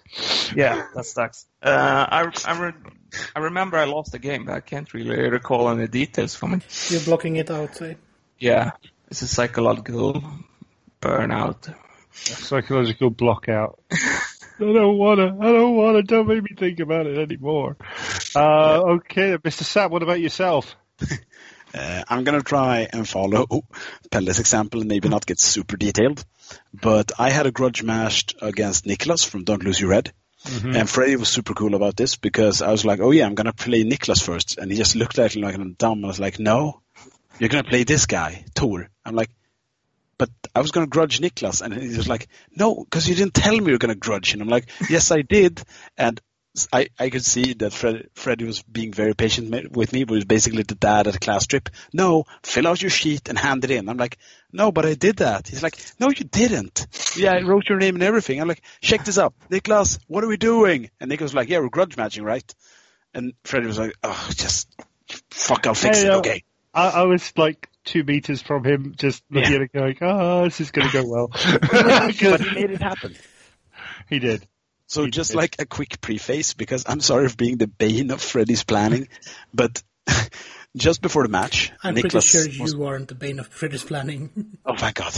You're good with that, Bob. Yeah. Trust me, you're safe. I'll get there. On the other hand. Max, I will face you one day. So before the game, Nicholas was like, hey, come over here. I want to show you something cool. It's the coolest thing you've ever seen. And I'm like, you keep your pants on, mister. He's like, no, it's not my penis. Come over here. And he like turns over. And he leans into his bag. I'm like, oh no. And he opens it and he brings out 2 Chaos Dwarfs. No. 2 Chaos Dwarfs from Warhammer Fantasy. I'm like, oh my God. These are like the old bazooka dwarfs. That's super badass. And he's like, I know. There's a retro shop here that sells antiquated fantasy models at really cheap prices. I'm like, no fucking way. Yes. So we set up the match. And basically, you buggered off.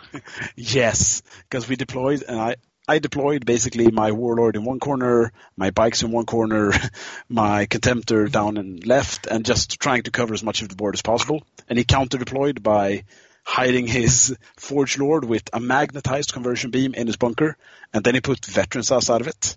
And I'm like, what are those veterans? And he looks at me and says, sniper, and I cough and say, lazy heresy. And he looks at me and is like, you know what? They're weapon masters now. And I'm like, good on you.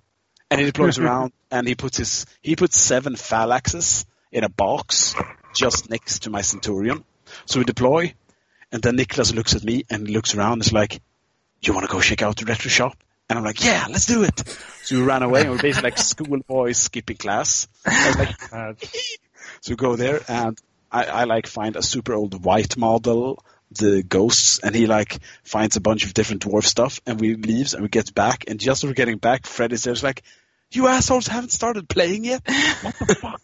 Get the hell back. Okay. And yeah, you got busted by Dad, didn't you? Yeah. For me, was it worth it? Definitely. I mean, good. If you're gonna break the rules, break him hard. I could go pretty detailed into this match, but basically for me, the highlight was, and I am now addressing all Night Lord players in the world, those who can hear me, there's hope. There's light. Because during this match, I passed not 1, but 2 fear tests. So I shot his phalanx with my rad missile, so 2 of them go down to toughness 4. And then I charge in with my Centurion and my destroyers and an apothecary. And he fails the fear test, so he has weapon skill 1, toughness 4 phalanx, who go down to toughness 3 because I have rad grenades. And I have weapon skill 5, and I outnumber him, which means that basically the stars are right, so I hit him on 2+, and I get to reroll the ones. So I think I asked Niklas like 5 times, like, wait, do I hit you on 2s? And he's just like, yes, you fucking hit me on 2s. And I'm like, wait, do the phalanx get your Iron Warrior rules? And he just looks at him like, no, because they're not fucking Iron Warriors, are they? Oh, sorry. And I get nervous because he's being really nice, and I keep fucking it up. And I keep fucking up, and I'm winning. Because by turn 2, I look up, and I'm like, I'm looking at him, and then I look at the board, and like, shit, he has nothing left. Because his bikes did what yours did, Pelle. They came in, they shot at my javelin. He did like 3 ones, so 2 of them died, and then they held. Justice! Did you forget the word twin-linked? Yeah, no. He knew that.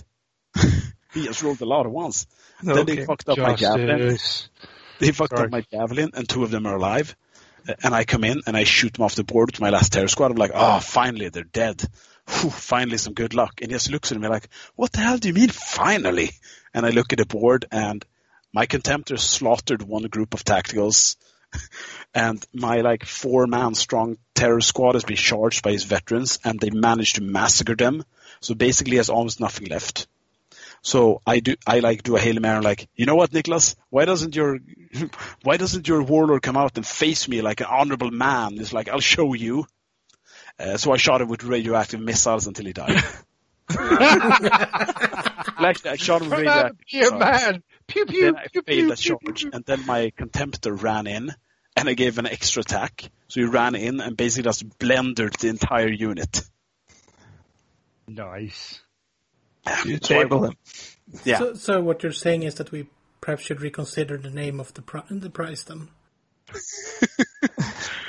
No, I mean, it was a fun game. I mean, Niklas said that he was a bit salty, but I think he was a really good guy. I mean, it did not go well for him, but he was still enjoyable to play with, and he's a really cool guy to talk with. So we had a lot of fun. Nice. I had fun. That's all that counts. all In the that end, he got a victory, an event point, and I think I got like 3 or 4 event points because my Centurion basically challenged everyone all the time. I'm like, I challenge you to honorable combat. And they're like, I'll fight you, I'll show you. And then I'm like, also you have -1 to hit, and you have -1 to toughness. And I get +1 to hit and to wound you. And I have rending. And do a fear check. You know what? Screw honor. And now the rest of my guys will stab you in the back. Yay, Night Lords! Typical Night Lord, huh? It turns out that terror squads are really, really good in the Centurion events. Yeah, they are. Actually, Night Lords are really good in. Yeah, if you remember your rules, they are. I mean, like, Yes. 5+ cover save on turn 1. Like, you have 4+ if there's night fighting. You can outnumber them. You get +1 to hit and to wound. If you have rad grenades in there. And also, all your Terror Marines has free attacks base. And they do fear. Yeah, and infiltrate. Yeah, This and could be really important in this game. Yeah, and preferred enemy is shooting and fighting. So I won that one. And I actually think it was really good because you could score event points even if you didn't win your match. Yeah. This time even more so than in Scandis because Niklas scored, I think, 1 event point and I scored 3. So it wasn't like he lost the match, but he didn't lose the war. So that was a really fun game for me. Awesome. That's a pretty important. Did we discuss it? With his event points and victory points? Because in every game you have normal victory points and you get a winner of the game, but that only give you 3 event points. Yeah. And then you could get other for winning challenges, keeping your fortress, destroying the fortress, and so on. So you could lose the game in victory points and still win with event points. Yeah, I mean, it must be said, there were a lot of different things in there, which you can pick up from the event pack itself and from our primer episode. But the event points were something that we were going for to. Again, it was all about that narrative style where, victories can be won and lost in small and in big scale. And the event points could really add to the overall feel of the conflict. Even like you said, even if you picked up a loss, you still feel like you're doing something towards a bigger thing. Yeah, we should mention again here also, story-wise, the Loyalist couldn't win this battle. As in, they couldn't repel the assault of the traitors. The traitors would take the station, but just exactly what will happen while they're doing it. Because if we would start a campaign where the defenders of the station could win, the next battle would be fighting for the station again anyway. Yeah. And that wouldn't be a good campaign. So the story is somewhat set. It's what happens in the story that is up for play. Yeah, amen to that. I also... Yeah, sorry. Yeah, let's just go on. I also think it let the players create their own narrative if they wanted, because the first mission was basically the traitors attacked to cripple the leadership of the garrison defenders. So the Loyalists' head of command, we came in to execute them. And I had a battle where my Centurion charged in and challenged a sergeant and decapitated him. And if you just think about it, that ties into the narrative. Your head HQ comes in, challenges a vital asset, kills him, which means that you have a strict advantage. Maybe it's information denial, maybe it's just crippling their organization. Yep. If you want to build a story around your guy who's going to be in all the battles this year, you have a perfect chance just to expound on that. Yes. And that's the aim of it all. So let's move on to round 2. We took one shot. I mentioned the most important thing here is that I actually showed up at this point. Well, okay, fair point. You did actually arrive. And one of the first things that happened was that Niklas went over to his bag and said, "Look at this." And then he said, "I might go buy more," because I saw they had more. Okay, there's a Warhammer Fantasy theme running through this episode tonight for sure. Yeah, then I gave some skeletons to Christopher. Yes, you did. Okay. Skeleton and dwarfs. Then there was an army parade, which we've taken lots of photos and videos of. Yep, and the photos are on Facebook, and the videos will be going up on Instagram once Jody figures out how to use Instagram. Oh, I know how to use Instagram. I just wish I had a better internet connection to do it with. But it's true. Yeah. So, shut up. Moving on, we're talking about round 2. So who did you guys face for round 2? I faced Iron Hands. Ooh. Johnny. Yeah. Tough guy to meet. Iron Hands, -1 strength when you shoot them. It's very annoying. Yes. And the scenario was the standard setup. Each had not a triangle. You have your long side. Dawn of War. Yes. And one big, how many, what do you call it? Objectives. One big objectives and several smaller, if I recall. Yeah, no, you're right. Yep. The defender had a breach objective that you placed in your wherever you wanted, but if the attacker took it, it's 4 points. Yes, all the other ones were points, 1 and point you placed it inside your bunker, of course. It was a tight game. In the end, my bunker was destroyed, but I still had the objective. So, what won me the game was that I still had it for 4 victory points objective. Yeah, he had like 2 victory points for other objectives, and there were some first blood and so on. Mm-hmm. I think I won the game victory point wise with like 5-4 or something. And I won the event points with, I don't really remember, with 1 point, like 3-2 or something. It was really close. He killed all my cute culverins when he charged his 8-man strong Terminator units into my fortress and blew it up with That'll do it. Just collapsed. That'll do, pig. That'll do. But I killed them with my assault marines, power axes. Oh yeah, power axes are great fun. And power scout, AP2 initiative. That's good. In the end, it was a close game, tough game. I think we stressed a little bit because we ran out of time in the end. Yeah. But it was really tough. It could have gone either way. But with a loss in the first game, it felt good to win the second. Awesome. That is important to pick up something very cool like a win. It always buoys the spirits up. Yes. And it has to be said that the traitors did take a very commanding lead out in the first one, as Chris was saying with the narrative. They did take a very strong lead out in the first round, so it was nice to be able to pick up a win in the second. What about you, Christopher? How did your second round go? Who did you face? I faced a guy from, and I'm sorry for not remembering your name, from the Dirty K gang, from Växjö. Uh-huh. He was a really cool dude. I could describe him physically, but I'm not sure that would be relevant. But he was a really cool dad, and he said basically he didn't have time to finish his army because one of his kids got sick. I think it's worked out. But basically, he had borrowed his friend's army, so he played militia. He had a mix of the old, I think everybody saw the army, of the old Steel Legions, like metal models, and some Did he have creeps. one gigantic cannon in his list by any chance? Yes, he did. Yes. That'll be the lovely Daniel. Yeah, he's a cool guy. He's a very cool dude, yes. I want to apologize because we had a great moment when he's like, yeah, okay, so the defender deploys half of their army and then you put the bunker there. And I'm like, yeah, okay.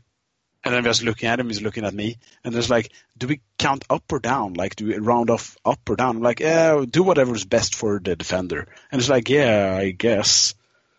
And then it's like, yeah, so the defender puts down his fortification. I'm like, yeah. So I'm like sorting my minis, putting them on a tray. And then it dawns on me like 15 minutes in that he must think I'm a tremendous jackass because I didn't really figure out that I'm the damn defender. I should just get on with it. He's being super polite, but I just keep forgetting to do anything. So I'm like, oh shit, that's me. He's like, yeah, that's you. I'm like, okay, sorry. So I put down my bunker. Because I'm like, what's this guy's, why is he taking such time? It's a lot of models. And he must be thinking, what a tool. Everything they say about Stockholm is totally true. So you took out your Fortress of Redemption out of your bag and put it on the table? Yeah. No, I brought out my bunker and my stuff. Pelle described it well. There are D3+1 objectives you scatter around the map. Defender starts. And then there's a breach objective, which is like a vital opening or catch or something you put in your own defender. I put that in my bunker. And then I just put my tactical squad into the bunker with the ammo dump. And I took my 7-man missile squad I put at the very top of a house where his basilisk couldn't see it, but I could see his 150 militiamen. He had 2 squads of 43 dudes. No, 42. 40 militiamen, like the conscript, the plebes, with a medic and an officer for discipline. 2 of these.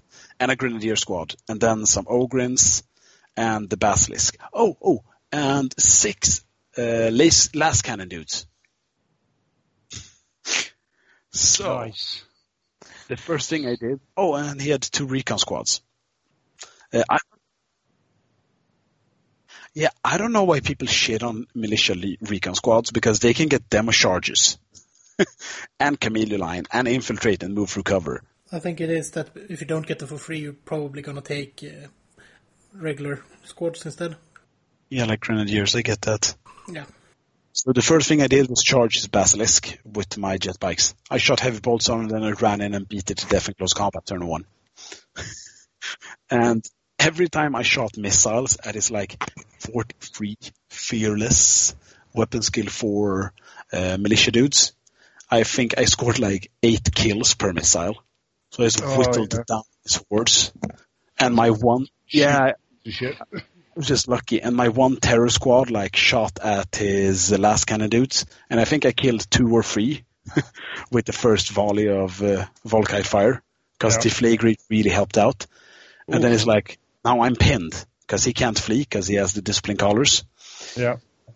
So I'm like, what does that mean? He's like, I can only snap shoot my last cannons. And I'm like, wow, that's really lucky for me. It's like, oh, that's such a shame. My bunker-clad tacticals, he's like, I'm going to charge you soon. I'm like, well, I do Fury of the Legion. So for the first time in my life, Fury of the Legion did something. I think I whittled away like 28 militiamen.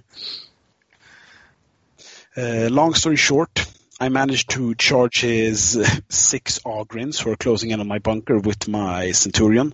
They failed their fear test. I pretty much chopped them in half and then sweeping advanced them. And, nice. And it turns out his HQ was in his Grenadier squads, who are fighting my last 5 Terror Marines. But he fails a fear test.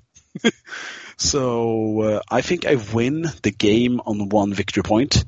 But due to challenging stuff with my Centurion, I think I got like 5 event points. Nice. I have to give a shout out to Daniel, because actually in the next round, there's just a story that I kind of walked across this happening. He played Martin Comet, who usually plays what are they called? Talons of the Emperor, the Golden Boys, Custodes, and he was actually playing his Death Guard. And he sort of walked up towards one of these levy squads or dude squads, whatever it was, with grave wardens, and fired off all of his templates. Oh, I heard about that. Yeah, we counted 94 hits, and basically because it was like, I think it was poison 3+ or whatever it was. Basically, all he had was feel no pain, and he rolled 42 of the. He did literally half of them first, and then those that actually passed. There was very few that passed. I think like 4 or 5 passed. Then did feel no pains or whatever it was on what was left, and it's basically there's like 6 guys left after it. There's still like 42 wounds to go. He's like, yeah, let's just take them off. I've literally got a before, during and after photo shot of that going down, and it was like, oh man, he took it like a champ though. I have to be honest, he took it like an absolute freaking champ. He was super nice to play against. He was super friendly. He's a superb dude. He really is a superb dude. But yeah, that I just had to relay that story because that story was just freaking hilariously funny. But yeah, so both of you came out with victories. Yeah, we were joking, him and I, that basically his medics were in the prime position for renegotiating their salary, because I think he made like 25 Fino pains during the entire match. And I'm like, yeah, but unfortunately they're going to be on the line, so their boss is going to screw them over anyway. They're going to lose their life insurance and stuff. And he's like, man, that's true. But yeah, it was fun playing a militia guy again. There was just like 170 models and a cannon staring me down, and I was like, what the fuck? It was a lot of fun. Run and scare them! Yeah, pretty much.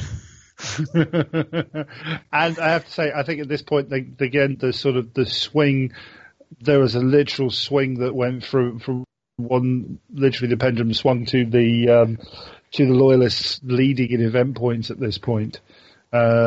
And it was a big swing at that one. I think you guys were one of the few. I don't know if you actually picked up victories,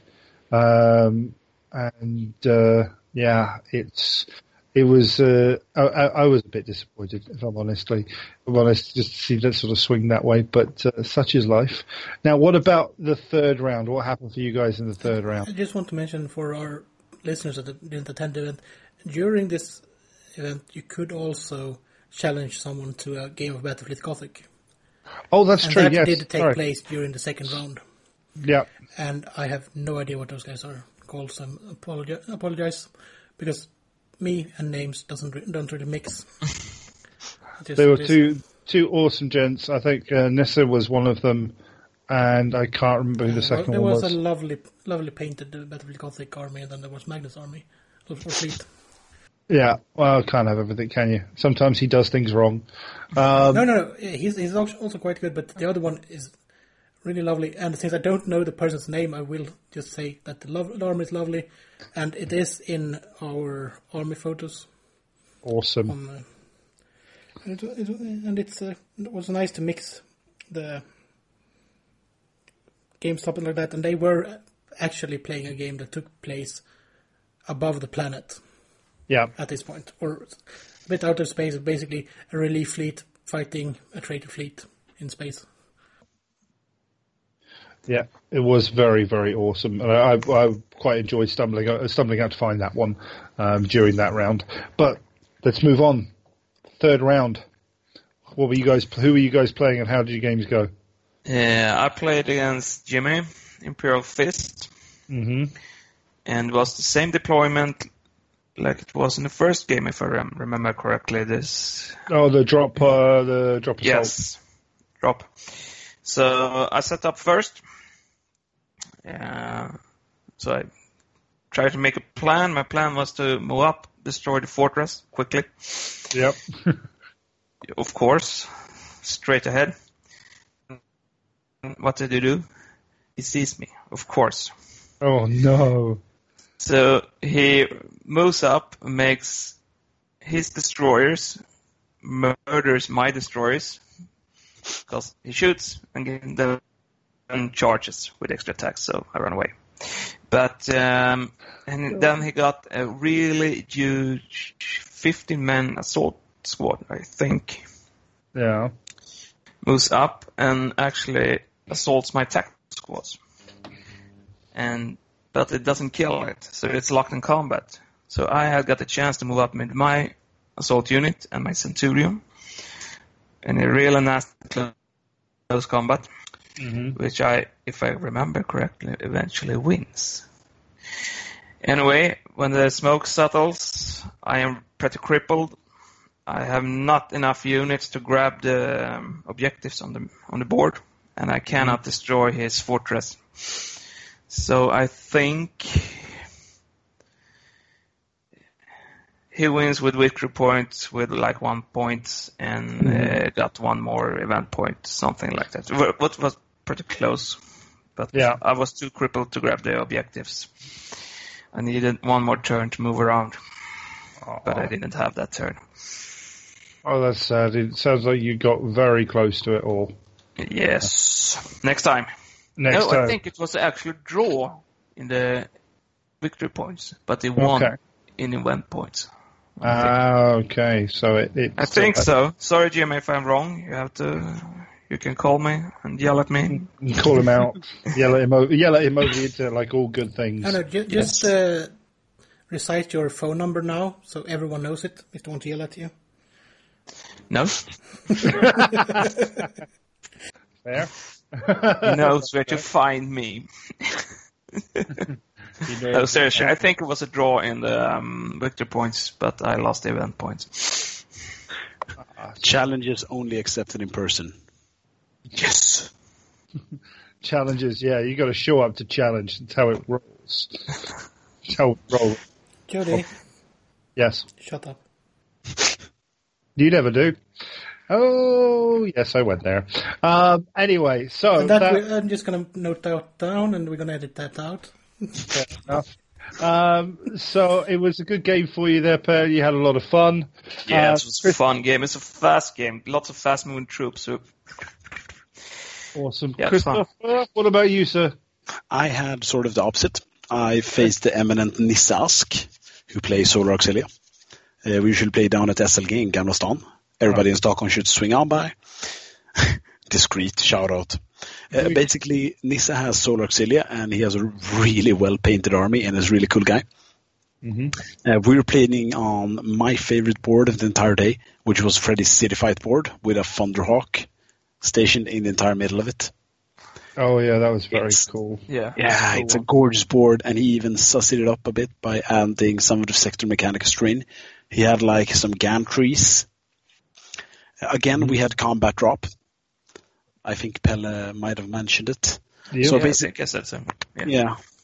Basically, Nisse slammed down his trench lines and a command bunker over half of the entire map, and then I got to deploy. So I threw basically my Centurion wound up at the top of a building, staring down at one of the objectives, and the other guys wound up in a right-hand corner behind a wall, just behind the bunker, and my Contemptor as well. So, and then the rest were just in front of the bunker, if that makes any sense. So Nisse counter deploys by filling out all the trenches, and then he has 2 flamer sections. One of them is just by my commander, and the other one is just behind my terror troops, who I've stationed behind the trench. So basically what happens turn 1 is that my Contemptor moves up and charges his command bunker, and he snap shoots me with a Haywire gun and a Melta gun. And the Melta gun hits me, so I use one of my reroll dice, so he has to reroll it, and he fails. Mm-hmm. Then my Contemptor slaughters his entire command section and gets rid of his flag, which means that his troops are no longer stubborn. And my terror troops get into combat turn 1, so we can't flame them. And my Centurion basically shoots to death the other flamer section and charges in, so they're safe from shooting as well. So, despite this slight strategic backstep for Nisse, he carries on like a champion. So, he chases me and he destroys my Javelin. Turn 2, I managed to just completely wipe out the flamer section in one corner. So his Ogurins start moving against me and actually get in a turn 2 charge.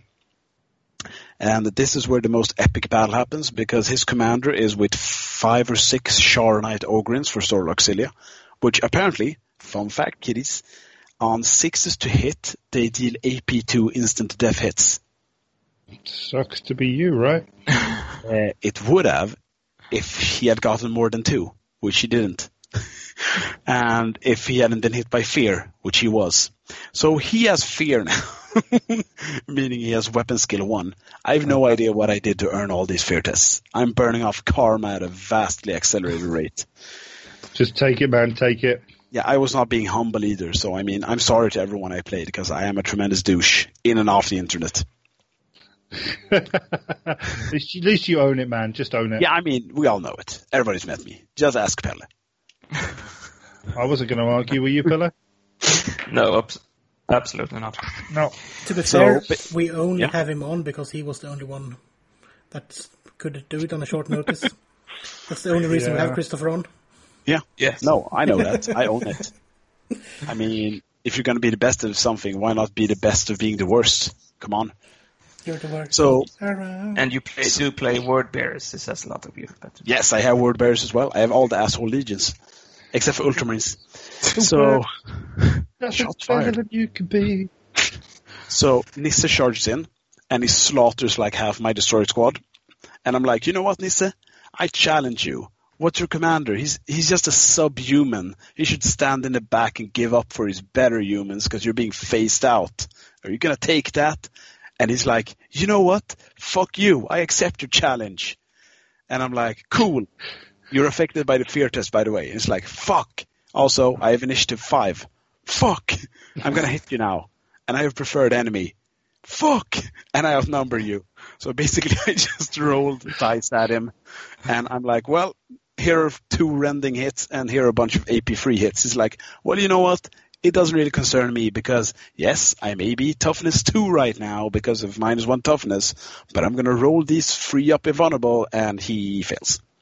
So I split it in half, And then he's like, okay, I might have lost that combat. But you know what? Charlotte Ogrins have this thing that I can roll wounds, D3 wounds per model, and then they're stubborn. And somehow Nisse, who's a great guy, manages to blow the head of like 4 of his Ogrins, or 3 of them. He made like 15 wounds or something. I was amazed. So he literally blew their heads off faster than I could fight him. But he remained in combat with the last Ogren. On the other Probably side... because the last Ogren just like, what the fuck just happened? Yeah. I don't know what to do anymore. If you want to kill us, I'll show you. I mean, it's Solar Auxilia way, isn't it? Deny them the honor of the kill. So after slicing his commander in half, I got 3 event points and 2 victory points. And now my final terror squad group has gotten in. And my bikes had grabbed one objective and just scampered off to my backlines. So we came to the quick conclusion that he was not going to be able to win this in any way. So we called it, actually. I think we called it at the end of turn 3.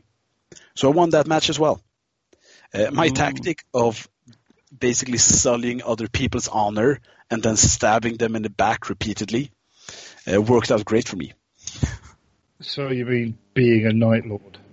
Yeah, but I had a lot of luck. My contempt at charging his command section turn 1 was a real windfall for me, because you do not want stubborn Solar Auxilia. No, they just don't get out. You just can't get them out. They're like bad stains at that point. I also got to actually flame a trench. That was my highlight.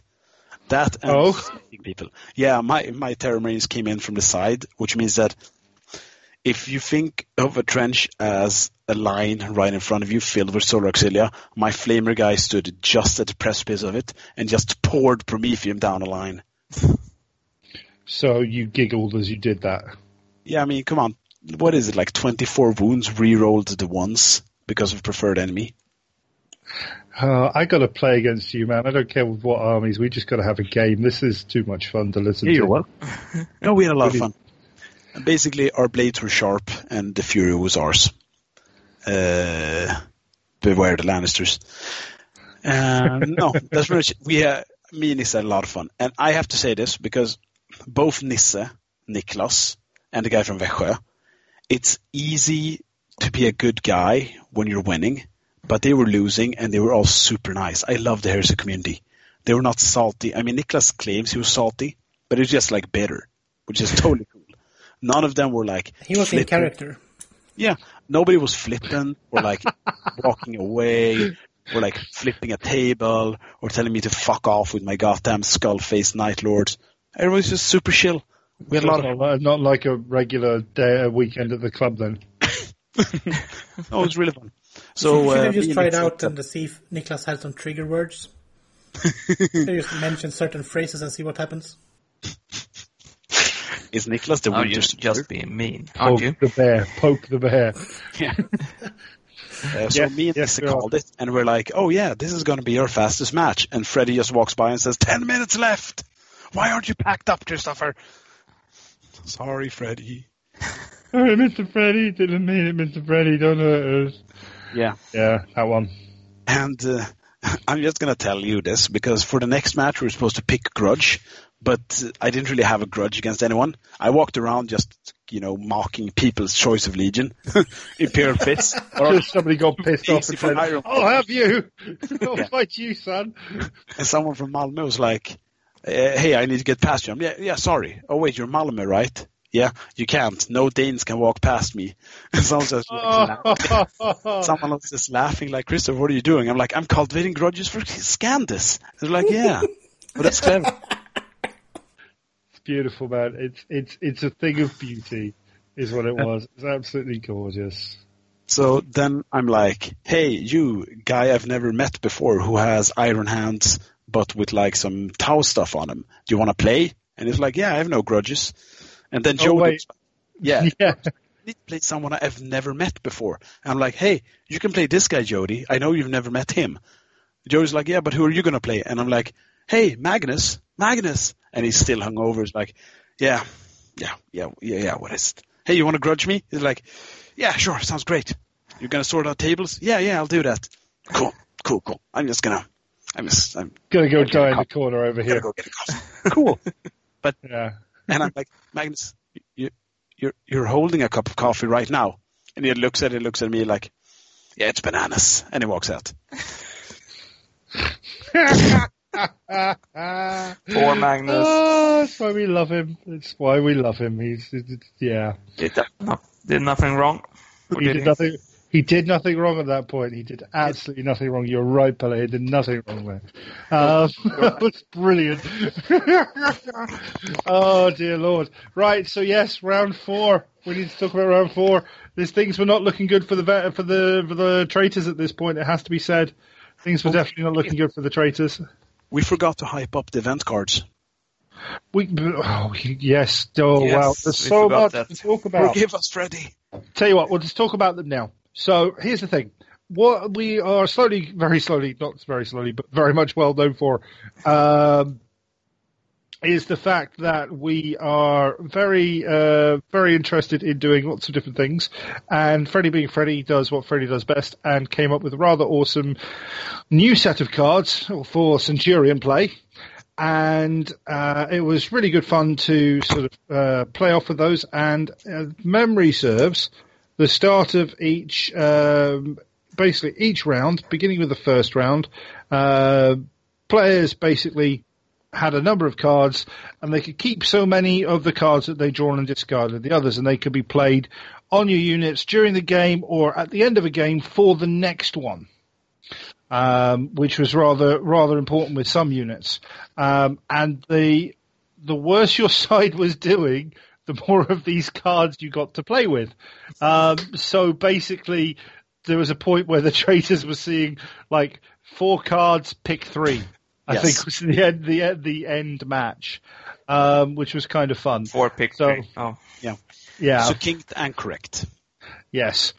So it was rather, they were rather a lot of fun. We rather than go through them, we do like to give them these things away as swag as part of our events. So if you do want to get your hands on these, I don't think we've got any spare, but that's ready to confirm. But otherwise, come along to one of our events where we've actually got them, and you'll be able to pick up some as possibly as part of your swag bag, which is always good fun.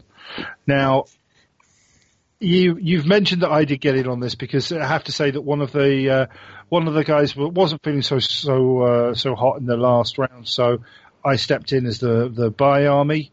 But we'll come back to me because we're here for you guys. I must say that I'm amazed that you managed that, given the state you were in when I left. Oh damn! I was totally fine. You were melting. I was definitely melting. I really was. Then I went out, got some fresh air. That's when I went out with you, and I was literally melting. I went back and drank a very large amount of soda, cold soda, and felt far more human at that point. And 2 minutes later, it had evaporated today. Yeah, pretty much. So it was drink more soda again. It would be horrible if you could open those windows in those rooms. It would be so disgusting if you could actually get circulated airflow by opening a window in there. Yes, you're right. I think it's a good idea when they have a weekend-long event and just basically lowers the capacity of the AC or the climate control in the building. Yeah, I think there was a point. I think it was during the Titan battle the day before. Where I think one person, I think it was Nicholas, actually changed his top like 3 times in one round, in one sort of game time. I was like, oh god, this is going to be so much fun the next day. However, yes, we had that next round. So, who did you guys grudge up against? Pelle, who did you grudge up against? Who did you play? I played against Erik, 30K Sweden. Oh, Mr. Arman. Oh, it's at time of recording, it's actually his birthday. Is it really? Oh, congratulations, sir. At least according to notification on Facebook. Okay. Congratulations, Erik. Yeah. Anyway, this was 4th game, so the traitors were defender, setting up their fortress. Mm-hmm. And if I remember correctly now, there was this you had a deployment zone like an arrow. Yeah, it was a spearhead style deployment zone. Yes, so the attack is setting up in the spear, and the defender set up in the corner, basically. How to put it. Yep. So I set up my fortress with my Volkites in what I thought was a pretty good position. And I think the defender had half of their units in reserves. Entirely correct. And you needed 5+ to get your reserves. Yeah, this was a special rule called operational reserves. Yes. Which sucked dick. Yes. I set my fast-moving troops like bikes in reserves and try to have as many troops as possible on the board. He plays Raven Guard, so he was basically up in my face turn 1. But I got a little bit of luck with my reserve roll, got in my bikes early. So I could murder his jet bikes fast. And my Volkites was actually effective this time. So I murder what's this special unit in Raven Guard have? Furies. Is it the troops? Yeah, the Jump Packs dudes with wings. Oh, the Night Furies, is that it? Night Furies, yes. I actually murdered them. So I was stuck with troops, tacticals, and veterans. And he didn't destroy my fortress, so I hold it. So that's 1 EP. And I did murder his Centurion, or his commander, in a challenge, which was 2 EPs, something. So I hold him off. He didn't hurt me that much, and I did win some challenges. So I won with like 1 victory points in the game, and with 2 or 3 with the event point. But this was kind of game. You see what Volkites is effective. You put them in a fortress. This World War I trench warfare almost. He has to run forward, and you just duck up. They just all about the punch. Dakar, huh? Yeah, they're so effective, so effective. So I won this game. What I can tell, 2 wins, 1 draw, 1 loss. Both my wins were when I was defender. So I guess that's what the Death Guard do best. Sit around, shoot people. Just randomly shoot people, because, if you have bikes, they run away and away. So I'm not bitter at all. No, leave that to the Iron Warriors. We're professionals. To being bitter. Oh, yeah. Yeah, but bitter, of course they're bitter. No, seriously, I think my army was way better balanced in garrison mode than in raider mode. Yeah. But that was my feeling. I controlled the game in just not better way this time with my defender force than my offensive force. Maybe I'm not too used to play offensive. I don't know. I say that when I play my Blood Angels. I was about to ask, is it your play style or is it the army? Or is it both? I think my play style. I don't think the armor was bad. I don't think so. But I'm more used to play a defensive style than offensive. It might also be that like you got in Death Guard because you love them for a particular reason. Like I did with my Night Lords. I just love attacking infantry. Then it's hard to change it up because maybe you don't either one. Yeah. I mentioned it in the beginning, how hard it was to play, to actually be able to run, for example. You can't do that when you play the Reaping, which I usually play. So you have to reset your mind before an event like this. You have no right of war. You can't do everything. You don't have those special rules you're used to. So maybe if I test played a little bit more games before the event, maybe it's got a difference, maybe not. I don't know. But anyway, it was fun. I'm happy with the event. You can't win every game. And yeah, all in all, it was really fun. It was. All in all, awesome. What about you, Christopher? What was your last one? You're such a good guy, fella. I feel so bad about this. Okay, so my last game was against Magnus. And like Pelle said, the Operation Reserve rule was sometimes good for you and sometimes bad. Because if you were down on points, theoretically, your reserves would come on quicker. Yes. Theoretically. So I had a game against Magnus. And he played his Dark Angels. So he had some like jet bikes with the acid rounds, 5 of them. And he had 5 Cataphract Terminators with Chaplain. And then he had a Leviathan. And he got one frigging card. And what he got was non-scattering deep strike on any unit. So his Leviathan got that. Ouch. So I had a talon of Contemptors coming in on the right where my missile launchers couldn't see them. And in front of me I had a Las Cannon Contemptor. To the left I had Terminators, and around me everywhere I had bikes.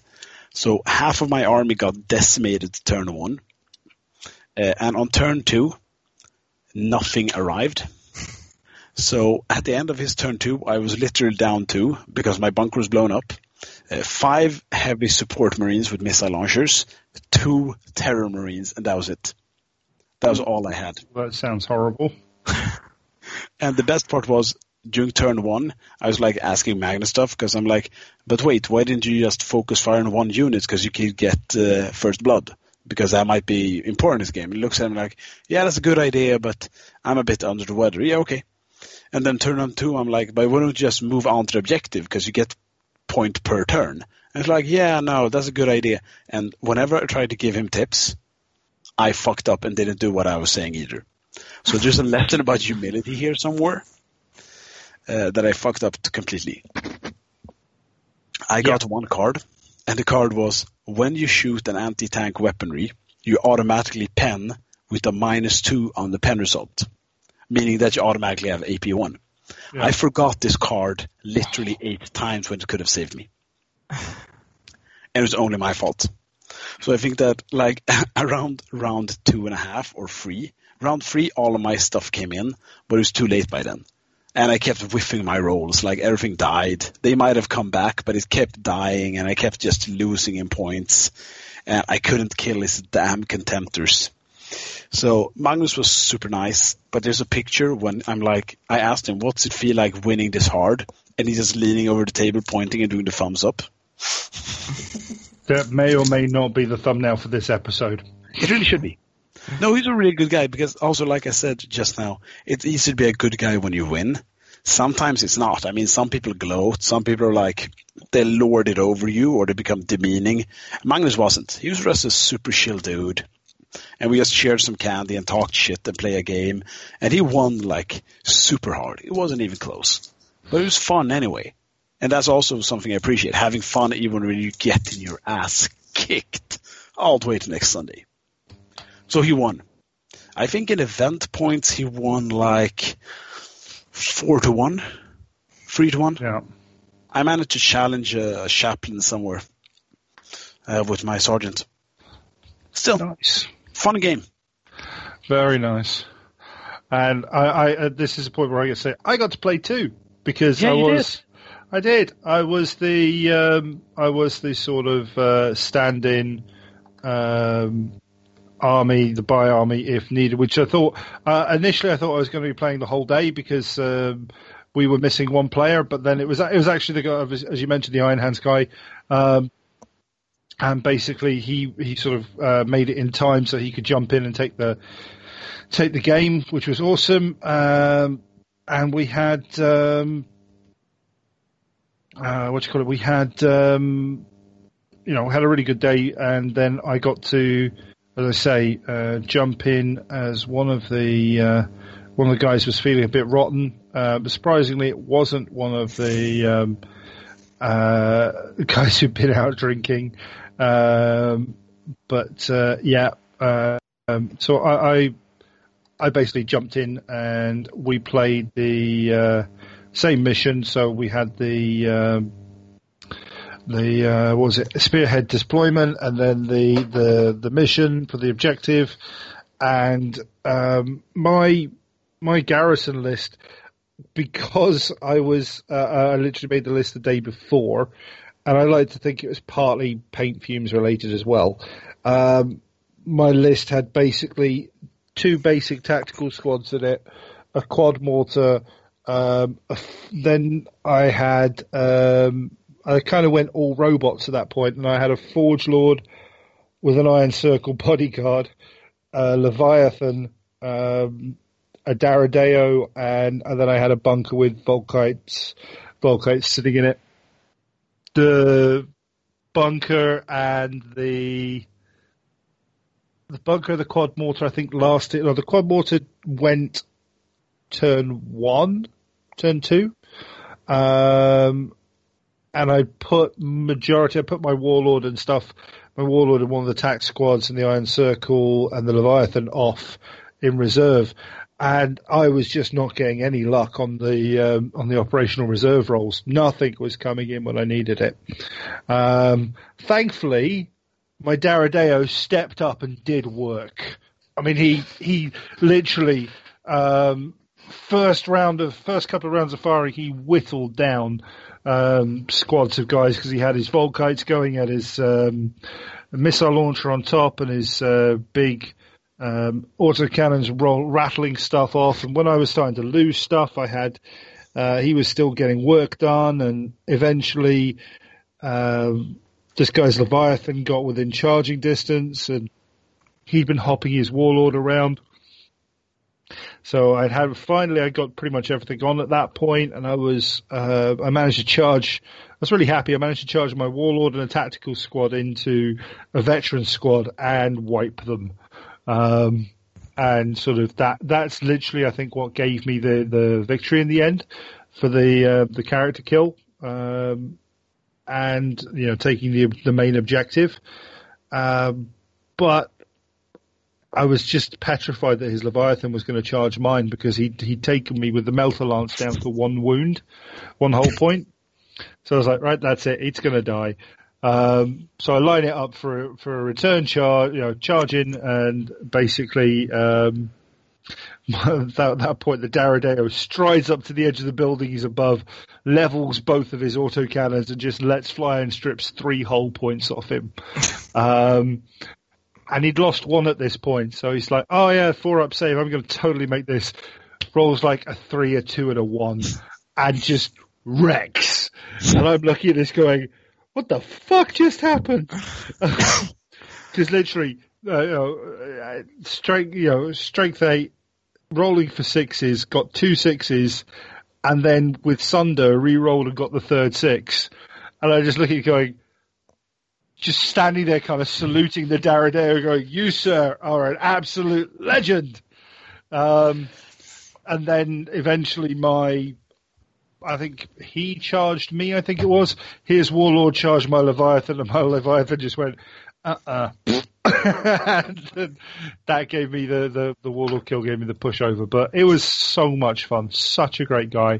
I'm really sorry that I've completely forgotten your name. I'm so bad at names as well. But he was, I think this was like his 3rd game of 30K.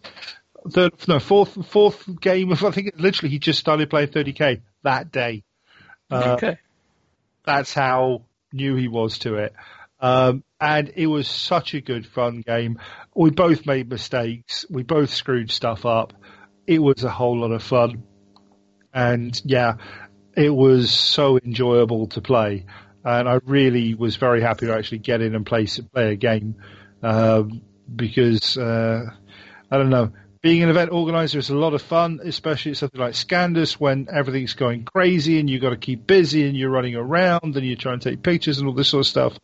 But you guys were brilliant. After like the first round, you totally just went, yeah, we got this. There's very little questions being asked and, stuff like that. So, I think Freddie and I spent most of the time wandering around getting coffee or getting stuff to eat and, poodling around, keeping busy.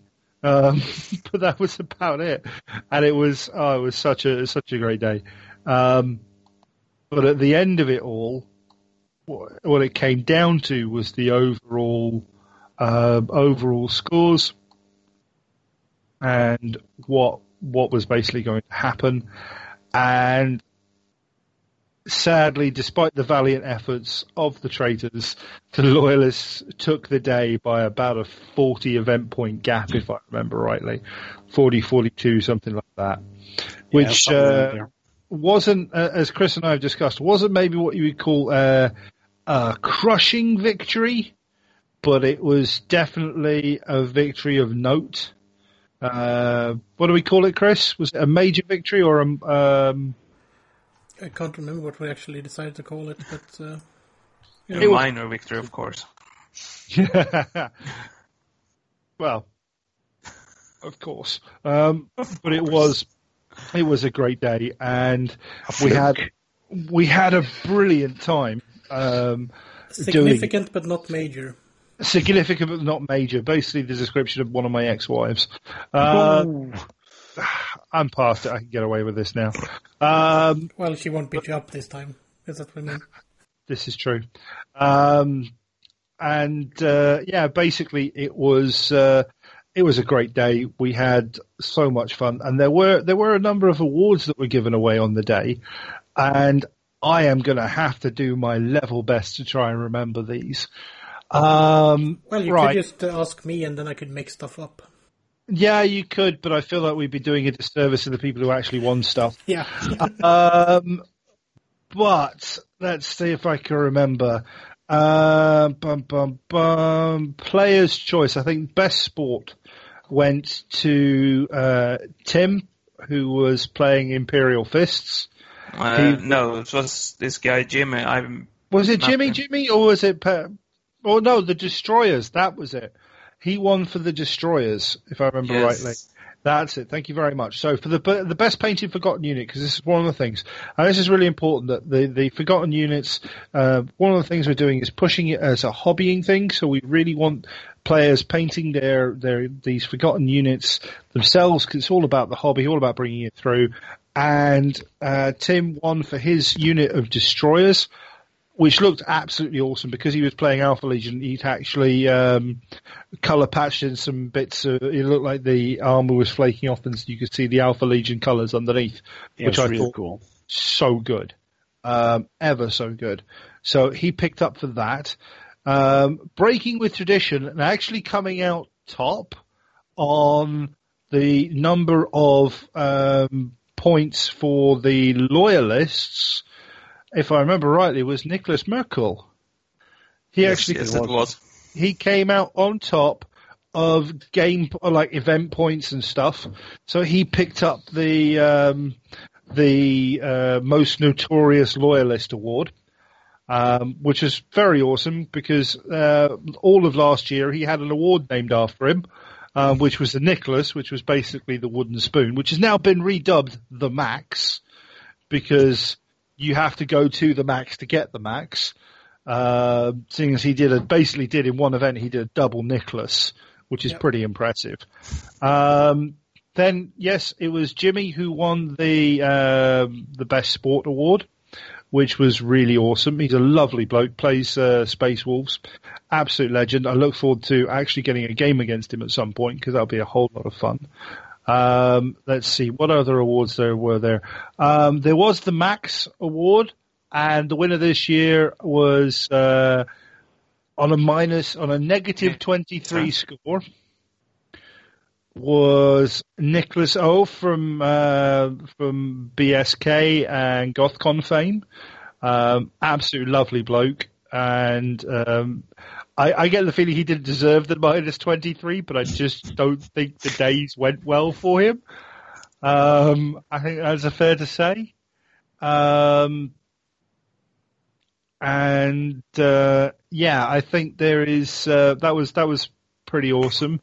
And then we had Player's Choice, and we had Player's Choice for the for Loyalists and for Traitors.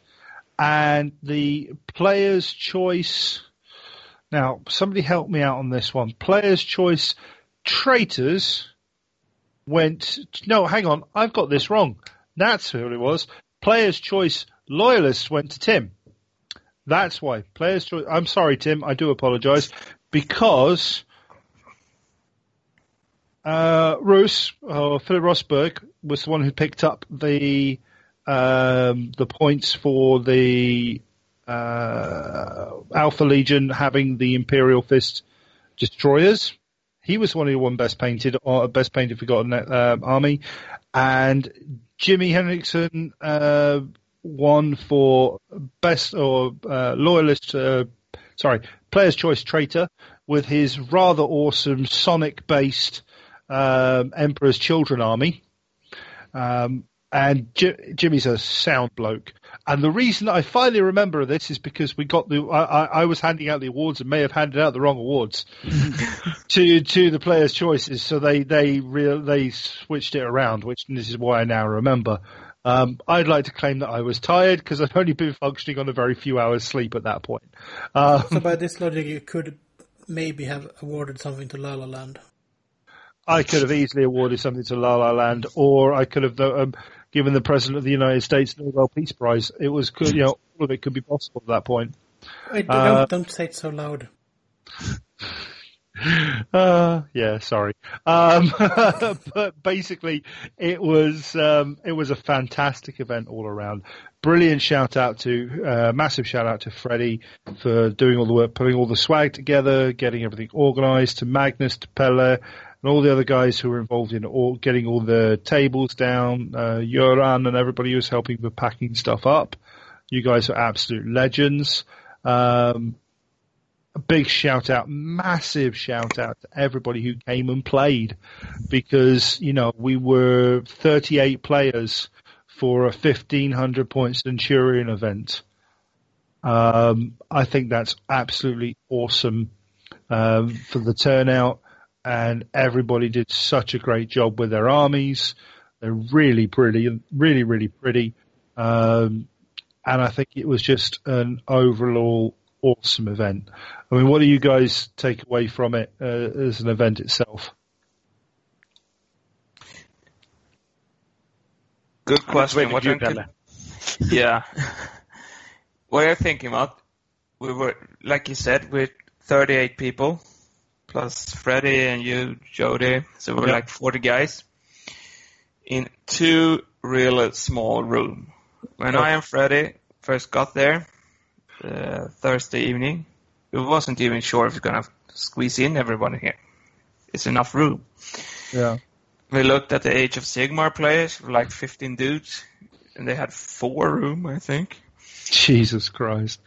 Yep. And so we didn't get enough space. Freddie said, we're 40 people, we need a space. Sorry, this is what you got.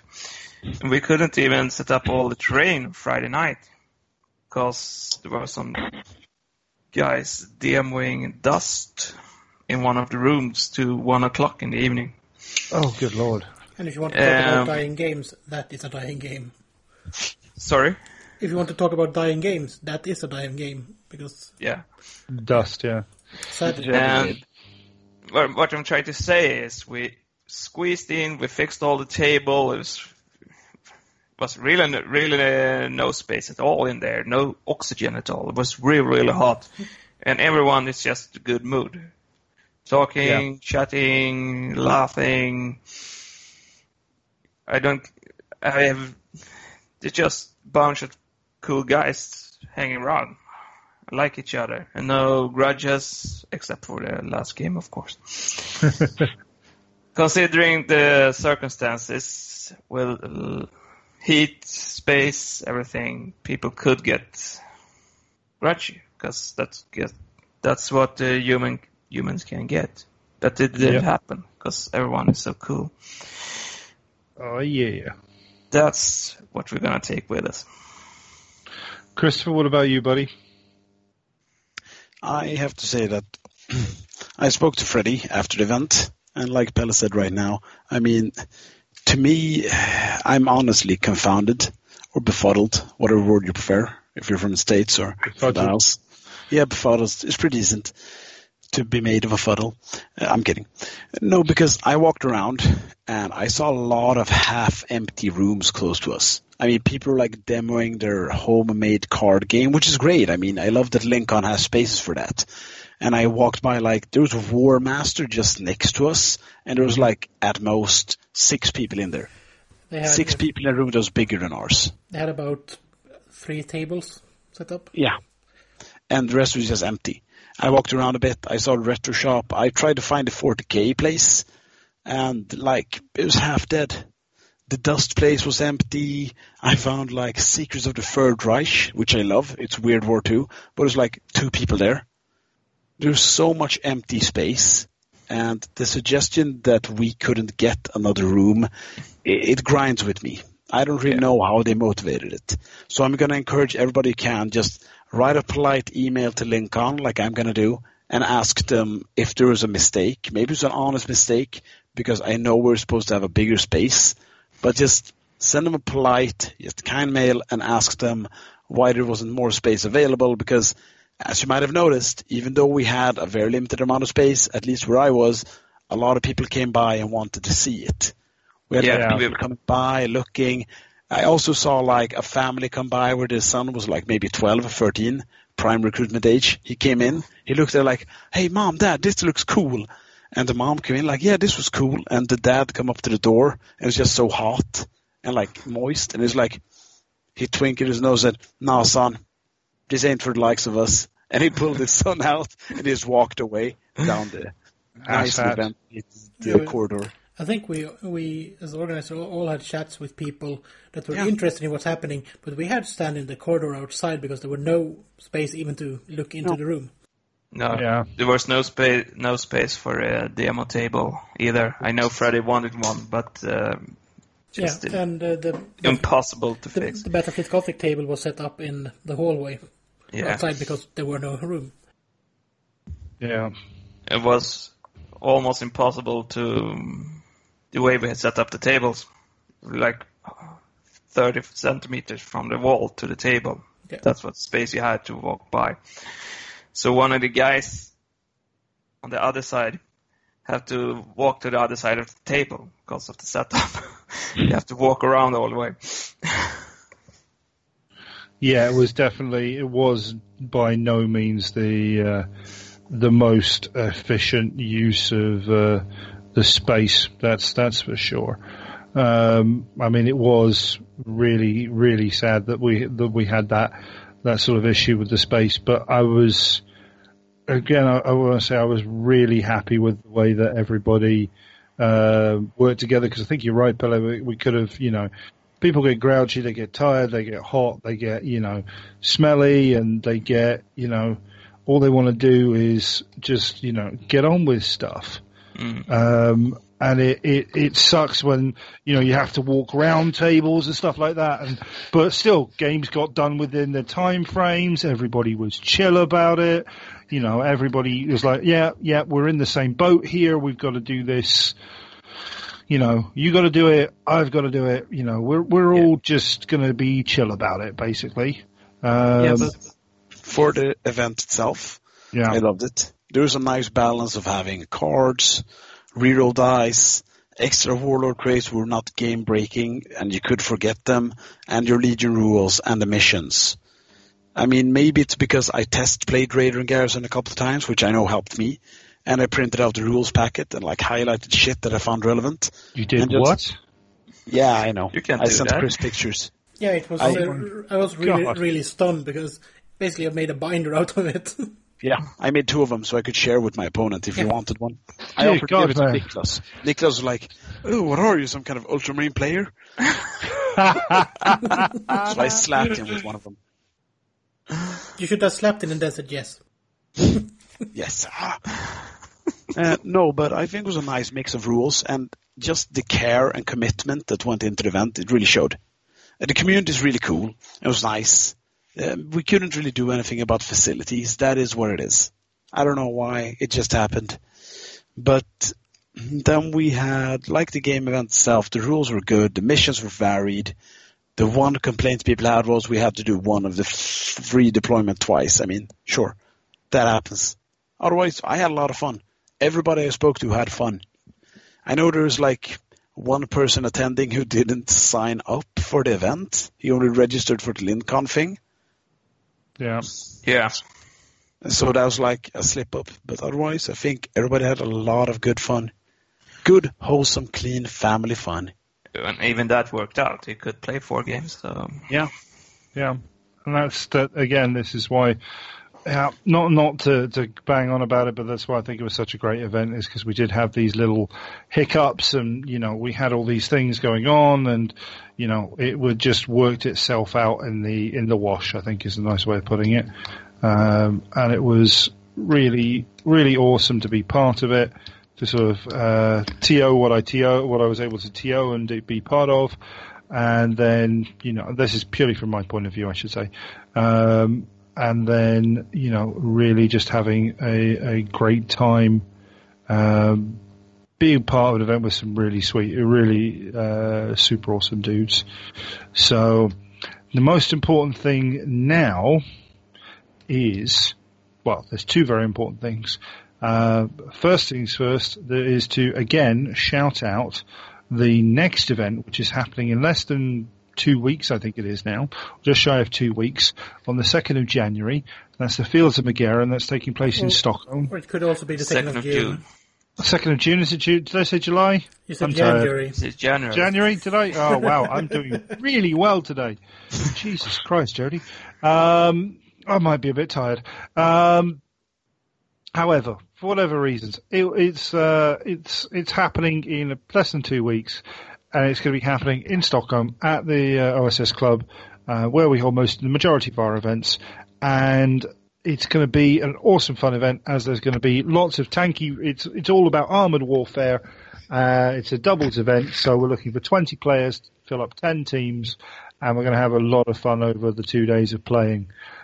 That's the sort of immediate technical stuff as far as that is concerned. The most important thing coming from this then is going to be the fluff. And Chris, do you have an update for us at the moment on that, or is that something that we're going to be looking for? I could give a small update right now. Awesome. And that is maybe something that is a result of what happened at Amorium. Ooh, do it. Do it now. So we said about 40 point difference, right? 40-ish points difference, yeah. I'm going to hold it. We're going to say 40. I'm going to roll a die here. Uh-oh. Dice are being rolled, people. Uh-oh. Yeah. In Amorium, the city itself is connected via a space elevator to the station above. Mm-hmm. And given how the entire event was, and there was an explosion at the Spire right at the start when an agent was killed by another agent, blah, blah, blah. There's the fluff is up on the Facebook page for that. The Spire from that blast actually cracked, and the elevator is gone. So the traitors will not be able to get any bonuses for lowering troops through the city. They have to capture the other space elevators that surround the city. Oh, so the traitors are going to have to do some extra hard work when it comes to the... to be fair, that's not really the traitors, aren't they? If you look at the tournament so far. But on the other hand, given that they were close enough, they won't get any negativities with basically having the space station explode. So the space station, even though it's not connected to the ground anymore, is still there and can serve as a base of operations. Nice. Which might have effects later on. Ooh. Cool. Heard it here first, ladies and gents. That's a teaser for the fluff of what we have to look forward to. Yeah, and just short on the fluff of the event itself, the fields of Megara are the enormous.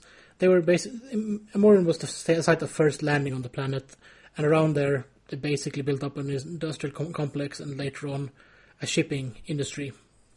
So everything that ships from the planet and to the planet goes from that port, and that is the fields of Megara. So they're basically going to fight over factories and container yards and every bit of resource that you can find and secure on the ground. And since this needs to be captured quite quickly and the atmosphere is a bit messed up from all of the fighting in the space, it will be tank warfare only for a while. And the Fields of Midgard, the goals are to secure the landing fields to bring down larger stuff and bring down troops later on in the campaign. Yeah. That's what we'll fight for. Ooh, I love the sound of this. This is going to be awesome.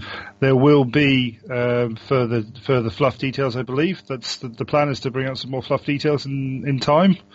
Well, we are going to do a armored special, so for the events. So that'll be there, which will be very awesome, and it's going to be a whole lot of fun. So well done to the loyalists at this stage. You have slowed the advance of the traitors. To the traitors, time to pull your finger out and make sure that the armored warfare is where you take the lead and actually, really put the hammer down, put the hammer down and really make it count. And other than that, again, one last thank you to everybody who came to the event. To the guys coming on tonight and talking about it. It was such a good fun. So nice to see some new faces there. Guys that we'd seen from previous sort of events like BSK coming up, meeting up, and just seeing new faces showing up and just having an absolute blast. So massive thank you to you. Do you guys have any last words you want to sort of put in towards our listeners? Thanks for making the event super fun for everyone to be there. If you were there. And if you weren't there, come next time. We had a lot of fun. The tank event gonna be great. Tank event is going to be off the hook. Just one thing about the tank event. There are a limit on 20 participants. Yes, there is. So people know. And that means we are going to check and recheck whoever is coming. Yeah. Jody, Chris. Yes, sir. If I want to go to an event, but I'm worried that my stuff is just too shittily painted, is there something I can do to improve my life situation? There is very much something you can do to improve your life situation, and that's a very nice plug. Yeah, we do appreciate that. We know a lot of really good commission painters. Yes, we do. I don't know if that's exactly what you're aiming for, but I was thinking about the heresy camp, but I know a couple of them. I was actually going to roll into that, but... yeah. I was actually going for the painting event, but that's let's good. Let's go with the painting event. Let's do that because that's what we're here to talk about. Well, we're actually going to take that as part of our wrap-up. So, I'm sorry. No, this is a perfect little segue to say, stay tuned to our wrap-up, which is coming up after this musical break, and you'll hear all about the event that can help level up your painting game if that's the way you want to do it. So we'll be right back after this tune. Fuck you, you're a fucking wanker. We're gonna punch you right in the balls. Fuck you with a fucking anchor. You're all cunts, so fuck you all. Fuck you, you're a fucking wanker. We're gonna punch you right in the balls. Fuck you with a fucking anchor. You're all cunts, so fuck you all. Go!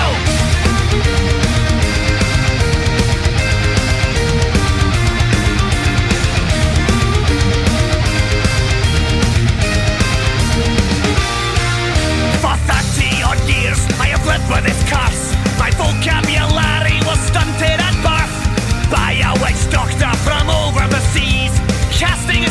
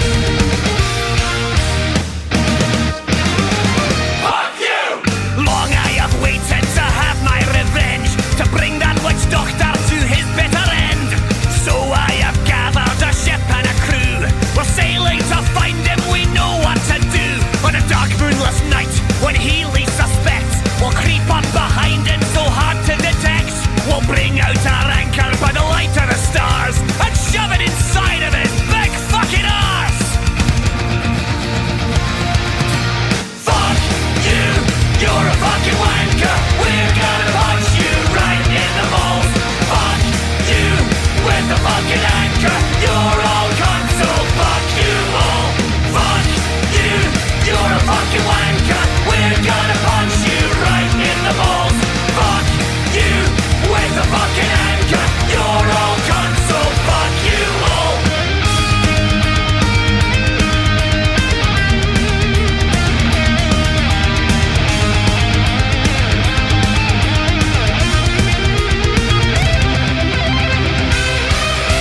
Fuck you, you're a fucking wanker. We're gonna punch you right in the balls. Fuck you with the fucking anchor. You're all cunts, so fuck you all. Fuck you, you're a fucking wanker. We're gonna punch you right in the balls. Fuck you with the fucking anchor. You're all cunts, so fuck you all. Wait.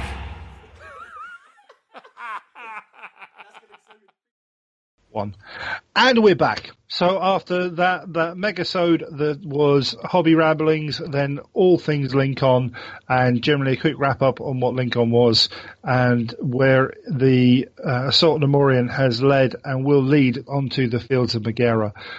We are going to quickly sprint through our events calendar, what's coming up, and then we will sort of give you a rough idea of what might be coming up in the episodes to listen to.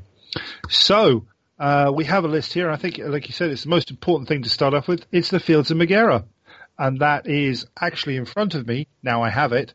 The 2nd to the 3rd of June, there is a Facebook event up, which you can find by going onto our Facebook page and then clicking on the events section. And you'll see the Fields of Megara listed there. Like we said, maximum 20 players. We want to fill all those slots, so get in there, get it sorted right now. If you don't have a partner for the event, don't worry, we will hook you up. Armor Warfare, anything with an armor value, all the events, all the information for the players pack is there. It's all going to be a lot of fun. I know I'm kind of hoping to be there. I can't promise that I will be able to make it. Just because it kind of falls at a bad time for me. But I know both Christopher and Pelle are looking to be there. I hope so. I say looking. No problem. I'm not forcing you into it, but be there. Well, you just say it like this. I will be there. Good. I can promise that I will be there. Unless that narrows it down to at least one quarter or 1/3 of the podcast will definitely be there. At least one person will be there. Exactly, which is important. Fred will be there. I hope so, as long as he doesn't get detained. Doesn't get detained overseas, we're all good. So that is the Fields of Megara that's coming up. Then, Chris, we have another event listed there. Which one's that one? That's the Taking of Fires Act 1 Hubris, and I'm going to play this little jingle for you.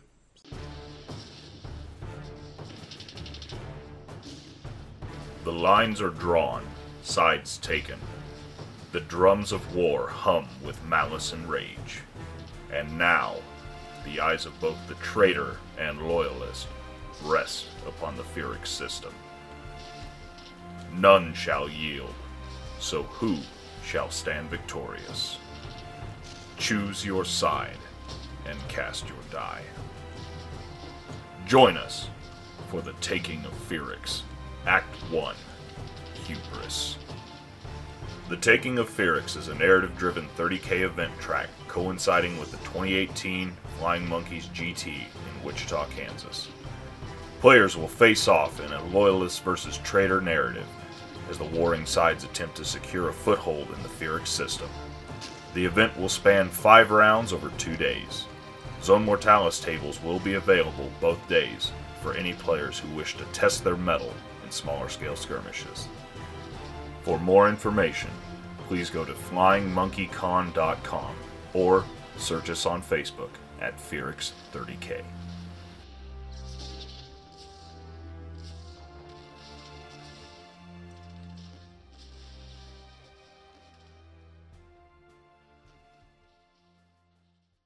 Awesome, and that was some details about the taking of Fireaxe, and I must admit it looks absolutely awesome. There's a fantastic The terrain. the Facebook group and the terrain. The terrain is stuff that terrain makers sort of dream over, and I am going to try and steal as much of that as possible with ideas and stuffs.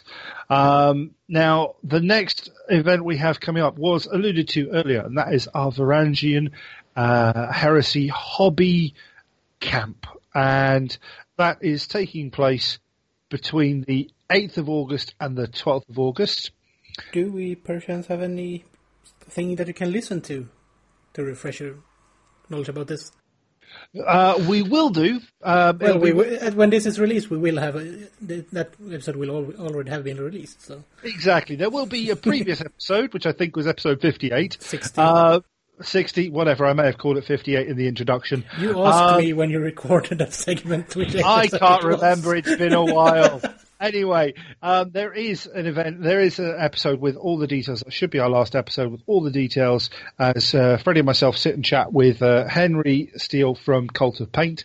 Now, very briefly, again, all the information is available on our Facebook page in the events section. It is a 5-day hobby camp, and it is 2-day courses based around airbrushing and learning painting techniques using an airbrush, but there is a lot of work that gets done with the paintbrush as well. In between those two courses, first one being on tanks, which then applies to vehicles. And then the second part will be all about infantry and painting infantry. The middle day will be filled with crazy gaming shenanigans. We've talked about having real-time gaming with the guys from Denmark. Eric bringing his real-time stuff up there. We're hoping to have some themed gaming boards for Istvan and other fun stuff there as well. There will be a quiz. There will be all types of podcast-related shenanigans going on. All the information is there. If you've got any questions, you can drop us a message through Facebook or through our email. And hopefully between the episode and all the information we got up there, all your hobbying questions will be answered. And this is what I'd like to say is most definitely one way that you can improve your painting skills if you have an interest in airbrushing and learning how to airbrush and how to take that skill into your hobbying. This is definitely something you want to look at. Shut up. Then we have Trebizond, or the Forges of Khalida. Is that how you pronounce it? Well, the first word is Trebizond. And not Trebizond, sorry. I'm tired. I'm really not doing it. And it's like Chaldea. Chaldea, there we are. Basically, the event that's in Skorna, which we now tentatively have a venue booked for, which I'm confirming the details of tomorrow. Way. So by our next episode, we should have proper details for you. But this is an event that will be taking place in the south of Sweden or eastern Denmark, depending on how you see things. And we're very much looking forward to it. To be a 2-day event. The plan is to have day 1 will be singles play, and then day 2 will be teaming up with players. So finish in and around your sort of event point, victory point level, and then just basically having a lot of fun building up towards the big one, the big round out event. Now, Chris, do you want to tell our listeners a little bit about that one? Well, we do have a small event planned in the first weekend of October, which is called, well, it's usually called Scandus, but the event that will take place this year is the Siege of Byzantia, which is a siege of the nominal capital or the second city, but it is the only city remaining in imperial control on the planet at this point. And the traitors will it's a culmination of the siege, so it's basically assaults, the tanks, there's titans walking around, there's fighting over warching generators, there's a 4,000 point list required and a 3,500 point list required. Well, details will be fleshed out. Stuff will be happening. But crazy shit will but going I think down. We have a photo of a wall somewhere that Magnus is building for us. Yes, there may be a large amount of wall being built. Maybe an entire table or 2 or 3. Yeah, maybe 30 feet or 10 yards, meters, whatever, worth of event for. We're just, maybe there might be room for Titans to walk between certain parts of gatehouses and stuff. You never know. Could all be that sort of stuff. It's going to be a lot of fun. It's going to be a fantastically crazy event. I know that we've got guys coming over from the UK for this event. Hoping to see the guys from France, Finland. Hopefully get some guys from Germany in as well. It's going to be all over crazy ass time. So it's going to be so much fun. And then, other than that, from our event calendar, after Scandus, there's nothing else planned at the moment. There is a number of events going on across the summer, in between our particular events. Not that that's in any way sort of should be informing your decisions whatsoever, but there's some really cool stuff going on. Especially a big shout out to the Dirty K guys who are running their first big event, and I'm trying to find the details here now because it's Ajax 1, the Horus Heresy event, or Ajax the First.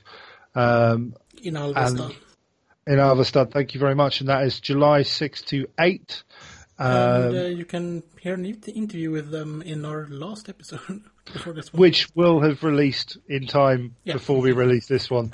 There's a whole lot of wibbly-wobbly, timey-wimey involved in this, but big shout-out to the guys doing it. I know I'm going to be attending. I'm hoping there's going to be other guys going to be attending as well, and it looks like there's a really good sort of interest in it already, which is going to be awesome. And then there's a big shout-out to the Malmo MMW3, the Wargaming Weekend, the third event. They're running the big event, and that is taking place, I believe it's the 27th, 28th of October? End of October. End of October, yeah. And then we got BSK in the beginning of November. Yes, which is going to have another, if I remember rightly, another Titan walk, because I may or may not have another Titan commission for that one. Or more than one. But yes, that's going to be out, and it's going to be a blast. There's going to be a whole lot of heresy and events going on across the summer. So yeah, very much looking forward to everything that happens. So yeah, it's going to be a great time. Chris, is there anything else we need to throw in here while I'm being reminded or remembering to ask? Nah, we're good. Well, we can always take it up in the next episode if we miss something. That's true. Just remember, at the end of the day, guys, if you want to know what events we're running, go and have a look at our event section on our Facebook page. If you've got any questions about events going on, drop a message to us directly, or take a look at 30K Sweden. And there is also a global events calendar as well. So if you have a search for that, you'll be able to find it. And I do believe there'll be a link in the show notes.